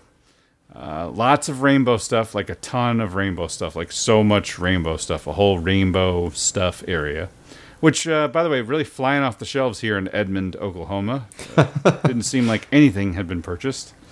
And then there was a bunch of children's bathing suits, also with the rainbow flag. And then my wife had tried to alert me to because she was like mortified by this. Somehow she was kind of fed this, even though she's not on social media. So I'm not sure how she discovered this, but we have a girl's one-piece swimsuit that allows for tucking of your penis into a little pocket. Oh yeah. You've heard about this? Yeah, Alex Stein tried it on. Oh, good night. Okay. Well, I thought I was really pushing the boundaries by saying the word penis on our show. So we got Alex Stein trying it on. I don't think it's a mental image that anybody wants to see or think about. But I couldn't find it. Also, I felt strangely uncomfortable being in that area. So, I mean, yeah, I'm a very heterosexual looking person. So being in the kids area with my little boy and looking at this, it was just like, what am I doing here? Just, it felt creepy. What is going on, America? This is what we're doing? Anyway, the mama bears are out. I actually have a story. I don't even know if I got it in the folder, but it's up to moms to crush Target from the Federalists. And the men they're saying, hey, the men did their job with Bud Light. It's on the women now for Target. There you go. Target's next on deck. Let's see. I mean, all you got to do is stop buying things from... I mean, to actually go out and do something is one thing, but to just have to stop doing another thing, I mean, that might be a little bit easier. So, yep. Hopefully they can crush Target. I did buy $50 worth of diapers. That's two boxes. 2 boxes of diapers, $50. And then I got home and my wife had purchased them elsewhere because she does not like Target anymore. And I mean, there's only one person going to Target in this house, And it's not me, it's her. So I happened to stop in, get the diapers, and she had already purchased them, so I had to go back and return them. So I feel like I won. I got to investigate the bathing suit situation and but really I lost. I went to Target 2 days in a row. So yeah. Anyway, I returned 2 boxes of diapers for $50. Anyway. Yeah. We are a listener-supported production. This means listeners contribute to the show both financially and through volunteerism. If you feel you are getting value from this show, please help us by becoming a supporter. We count on you to make this work. This is, of course, based on the Value for Value model made famous by Adam Curry of the No Agenda podcast. What do you got for us, Andrew? Read the list. All of the list. If you need to take a break in between, I'll read some of them, too. Danny in Medford, $25, and Chris in the West Georgia mountains sent us $100. That's it? That's the list. That's the whole list. To be fair, it's been a while since we did the show. Yeah, it's been 2 weeks, so. And we did have a good list on that one, so. Yep. And it's the beginning of the month versus the end of the month. It's just the way it is. It is. So I have faith. I have faith in our people. Oh, I do too. Yeah. And plus, because of a little snafu with someone I love very dearly, I just received the funds from last month, so it still seems fresh to me. There you go. Well, fair enough. It's not fresh to me in the most opposite sense. Just a fresh reduction from the old checking account. Sorry. Anyway, anything else we got to throw in here? Or is it time to wrap it up, maybe? Well, I don't have a long commute tomorrow, but it is past midnight, so we should probably wrap it up pretty soon. Let's see here. I think I did some Portland stuff, but it's not necessarily, Portland's over. It's sad. So we don't even have to play the clip. It's community reacts to closure announcement of Portland's only REI store. And REI, for people that go ahead. That don't know, it's a very outdoorsy focused store. It should be in Portland, headquartered in Seattle. Yeah, and it's a very northwesterny thing. It's not only in the Northwest, but it fits. There's one here. There's one in Oklahoma City, and there's one in Wichita, Kansas. Seems to be doing just fine. But in Portland, no, closing down. Founded 85 years ago, 1938, as an outdoor specialist in Seattle, Washington. And I love Oklahoma. I've enjoyed my time in Kansas, especially the golf courses. Great golf courses up there. But if you're talking outdoors stuff, no. This is, you could go to a lake. This is pedestrian. That's the word you're looking for. You could go to a lake around here if you like lakes. That's good, but that's not really like outdoorsy equipment. If you're talking, camping, backpacking, hiking, that sort of stuff, which is REI stuff, there should be a Portland store. And there's 100%. No longer a Portland store. So I climbed a mountain with my wife on an 8-mile hike one time. And it was awesome. It was absolutely awesome. But that was, of course, in the great state of Washington. And then what mountain was it? Mount Townsend. I have to look up that. Okay. I don't remember if it's 8 miles one way or both ways. But yeah, did it in a day.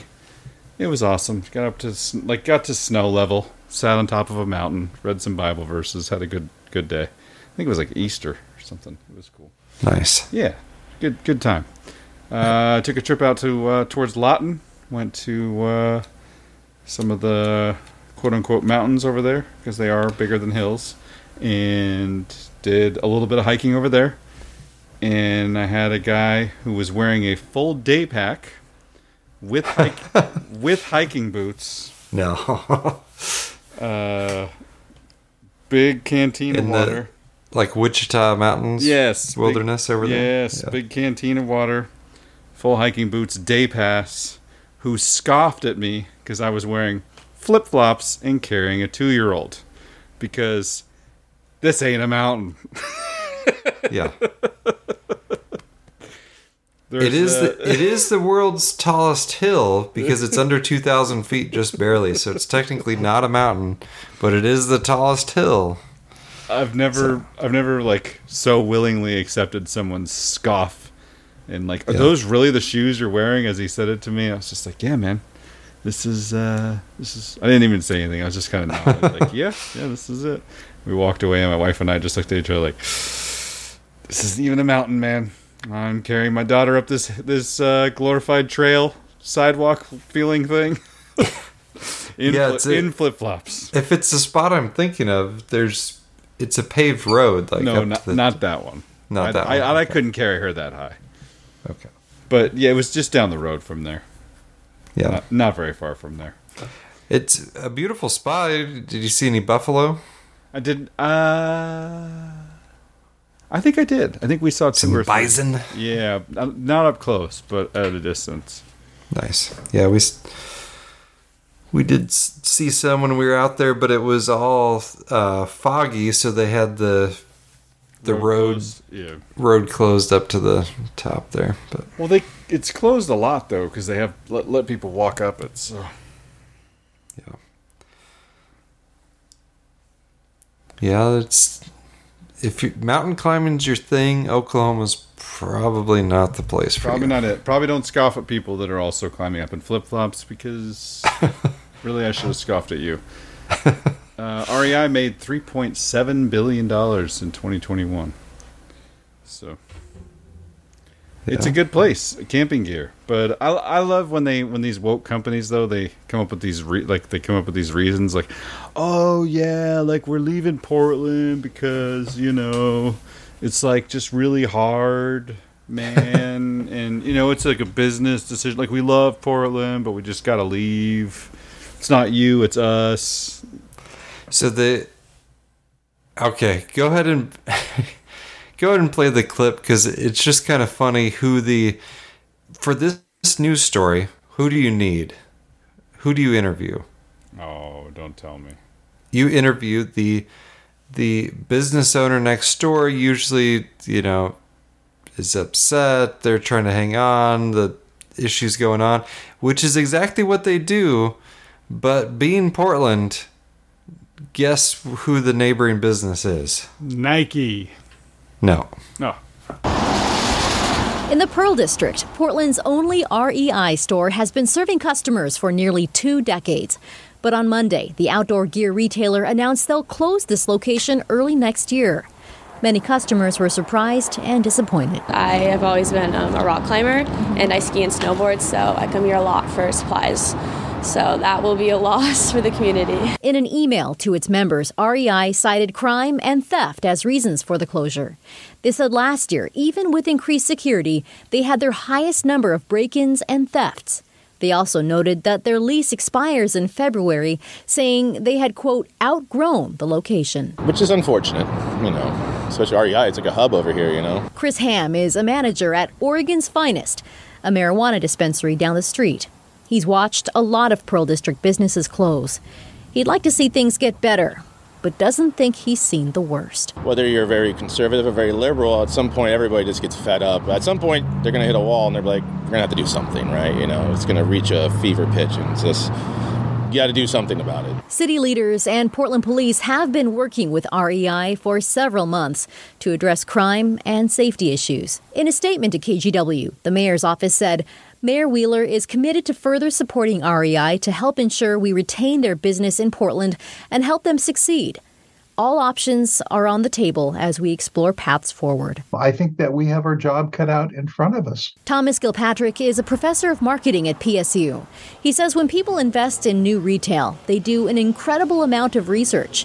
Closures like this will factor into that. So you're really betting on the future, when you invest into a new retail store.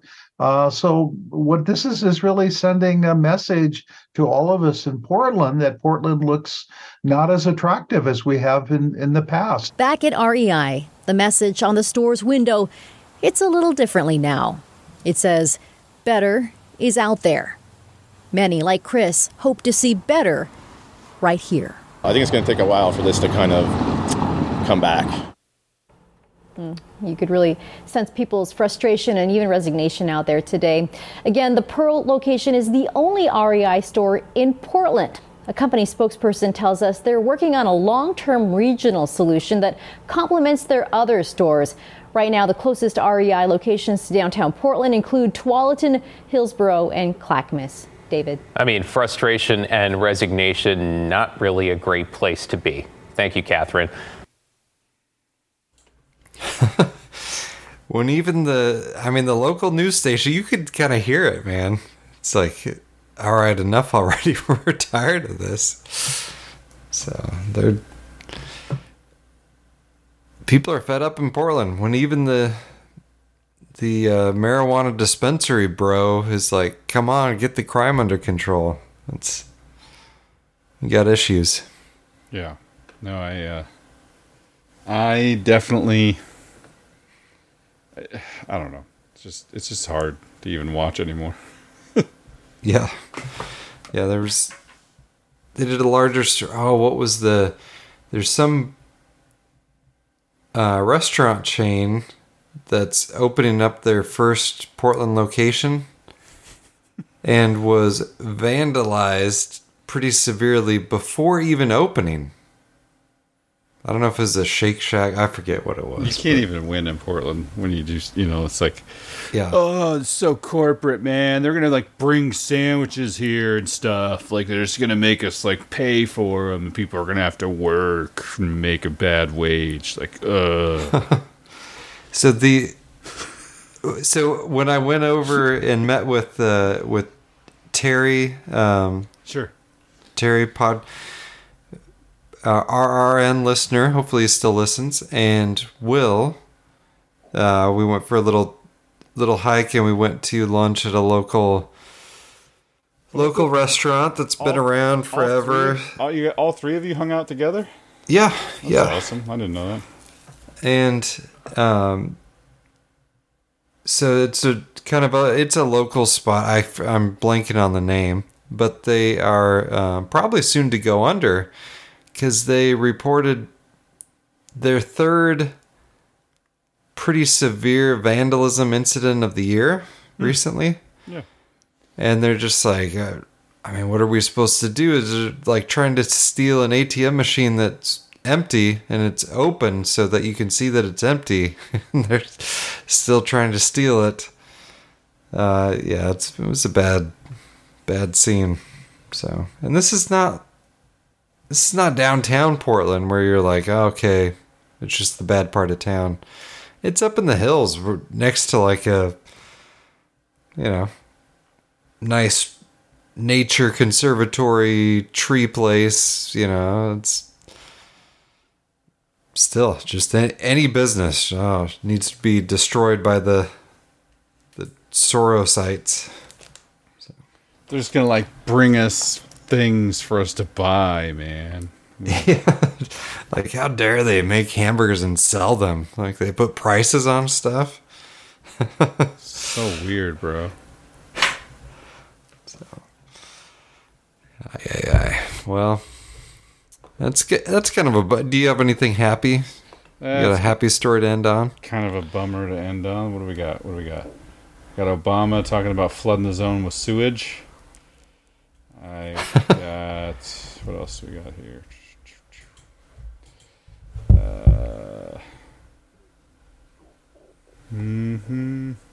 I got the midweek motivator. All right. Let's do it. Oh, and then I do have something. We could do it before or after. I just want to mention James Corbett, if I could. Absolutely. So he did 100 questions episode for Questions for Corbett number 100. Okay. And he addressed quite a few of the other questions that don't generally make it into the episodes. So as we've experienced a tiny sample of the types of questions that James Corbett gets. Yes, but, we have. Yes, we have. That's an interesting episode. And, oh, man. So, only James Corbett. Is there a question like, where can I find the show notes?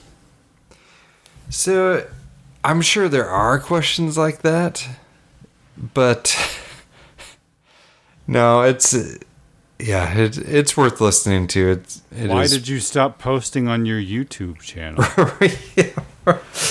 I don't see your stuff on YouTube anymore. Although he's probably not getting that question because stuff is back on YouTube. It's just not him. I didn't even think you were still making videos once your right. Yeah, after literally every video he made for like 5 years, he's like, I won't be on YouTube very much longer. So, figure out how to go to my website. Dude, it was so weird though. One day I turned on the YouTubes and there was no James Corbett. So I was like, man, he's gone.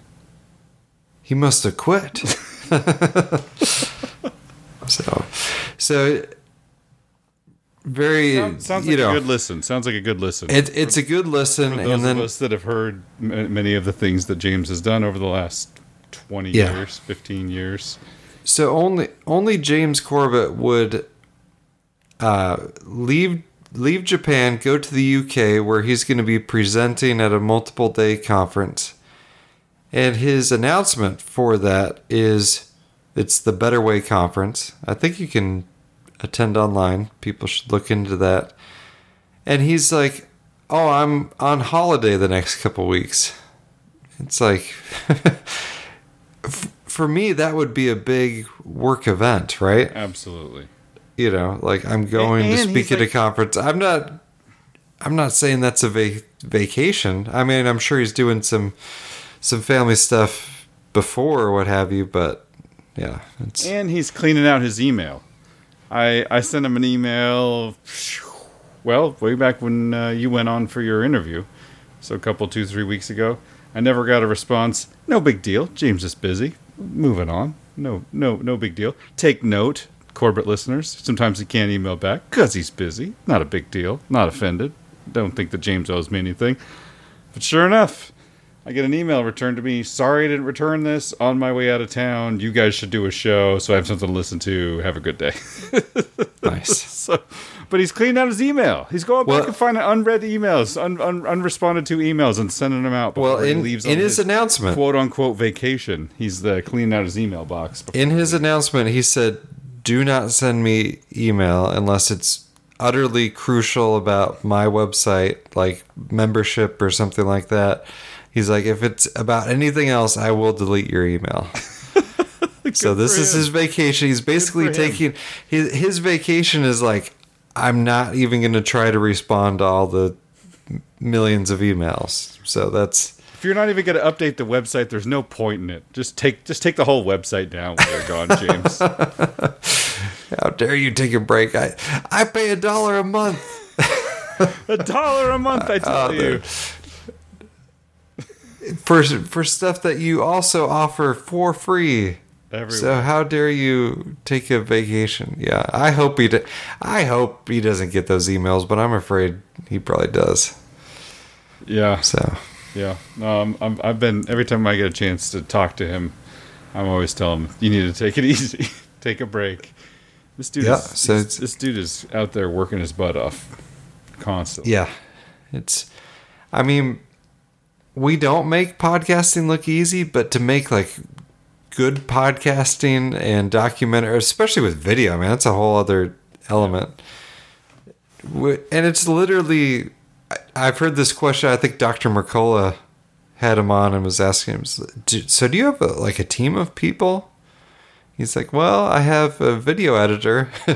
I have Brock. It's me and Brock West. So and we know there is another person that helps edit with the Substack and what have you. Shout out. Future Revelations Radio News guest when we come up with an appropriate title and name. So we could even disguise their voice. They could have the. No, we're not doing that. No, come on, No. man. All right, here's my buddy Nate Norman with the one as a midweek motivator. So this just came out this morning. He does one every 1 minute midweek motivator every Wednesday morning. Hey, what's up, y'all? Listen, whose responsibility is it for obstacles in your life? Whose responsibility is it to overcome those problems in your life? Man, sometimes you hear people say, well, because of my genetics, I can't do this. Because of my job or my schedule, I don't have time for that. Because of my family or my kids, I can't go work out. And all of these obstacles in life become fingers that are pointing at different things for why they can't do it. Let me tell it to you like this. God did not call you here to complain about obstacles. God called you here to be an overcomer, right? It's on you to overcome those. It's on you to overcome your obstacles. It's on you to lead your family. It's on you to get to the gym. It's on you to be motivated. It's on you to look to the future and plan for it. It's on you to take care of your children and show them the way. It's on your shoulders to handle these things. No one else is going to come and do your calling for your circles. It's on you. It's on your shoulders. Quit blaming the world around you and start owning it to overcome those obstacles. It's on you. Ain't nobody coming to do what you were meant to do. It's on you. I love you. It's time to go make it happen. Let's go.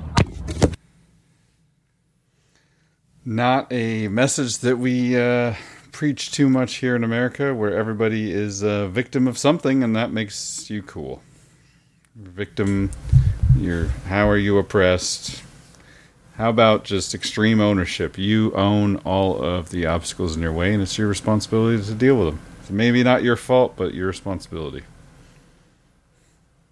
Yeah. Yeah, within... I think there's a fine line between taking responsibility and stressing out about stuff that you legitimately can't control. No, absolutely, yeah. No, I think, yeah, for sure.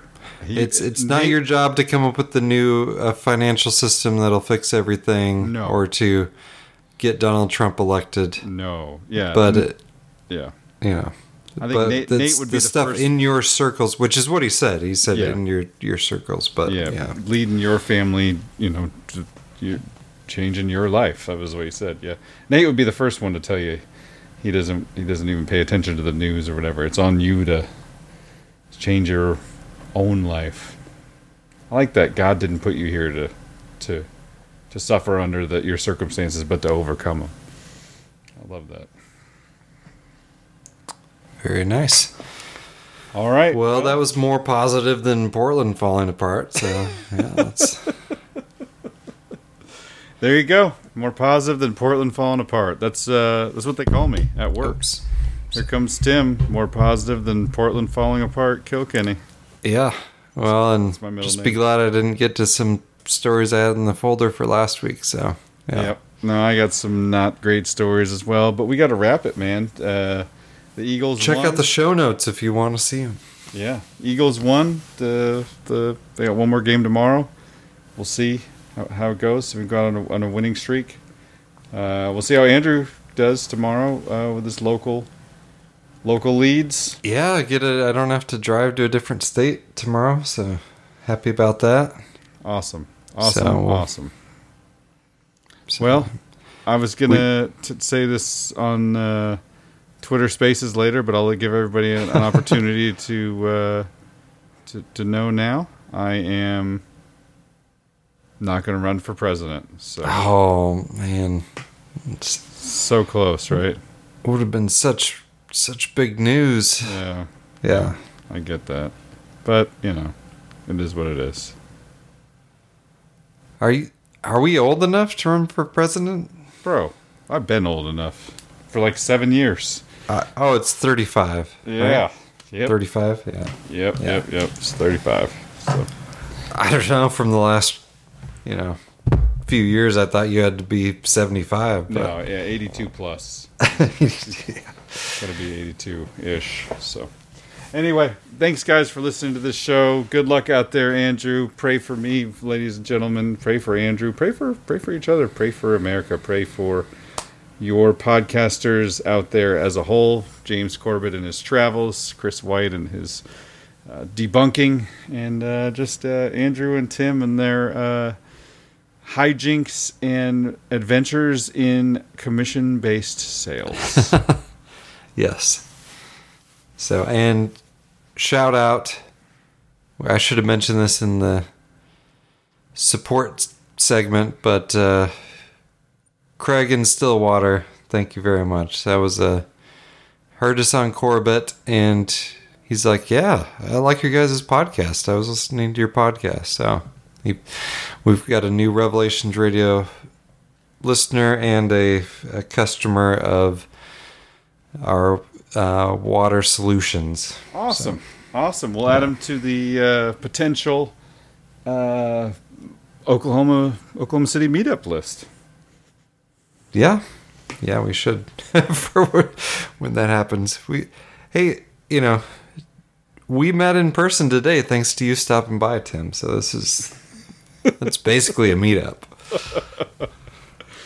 Oh man, what if I told you our wives see each other more than we do? Yeah, that's a fact. I would believe you. All right, guys. Thank you for listening. Thank you for supporting us. If you get a chance, go ahead and support us by praying for us, sending us a story, word of wisdom, even a Bible verse that motivates you, and, of course, monetarily. Send us some Bitcoin.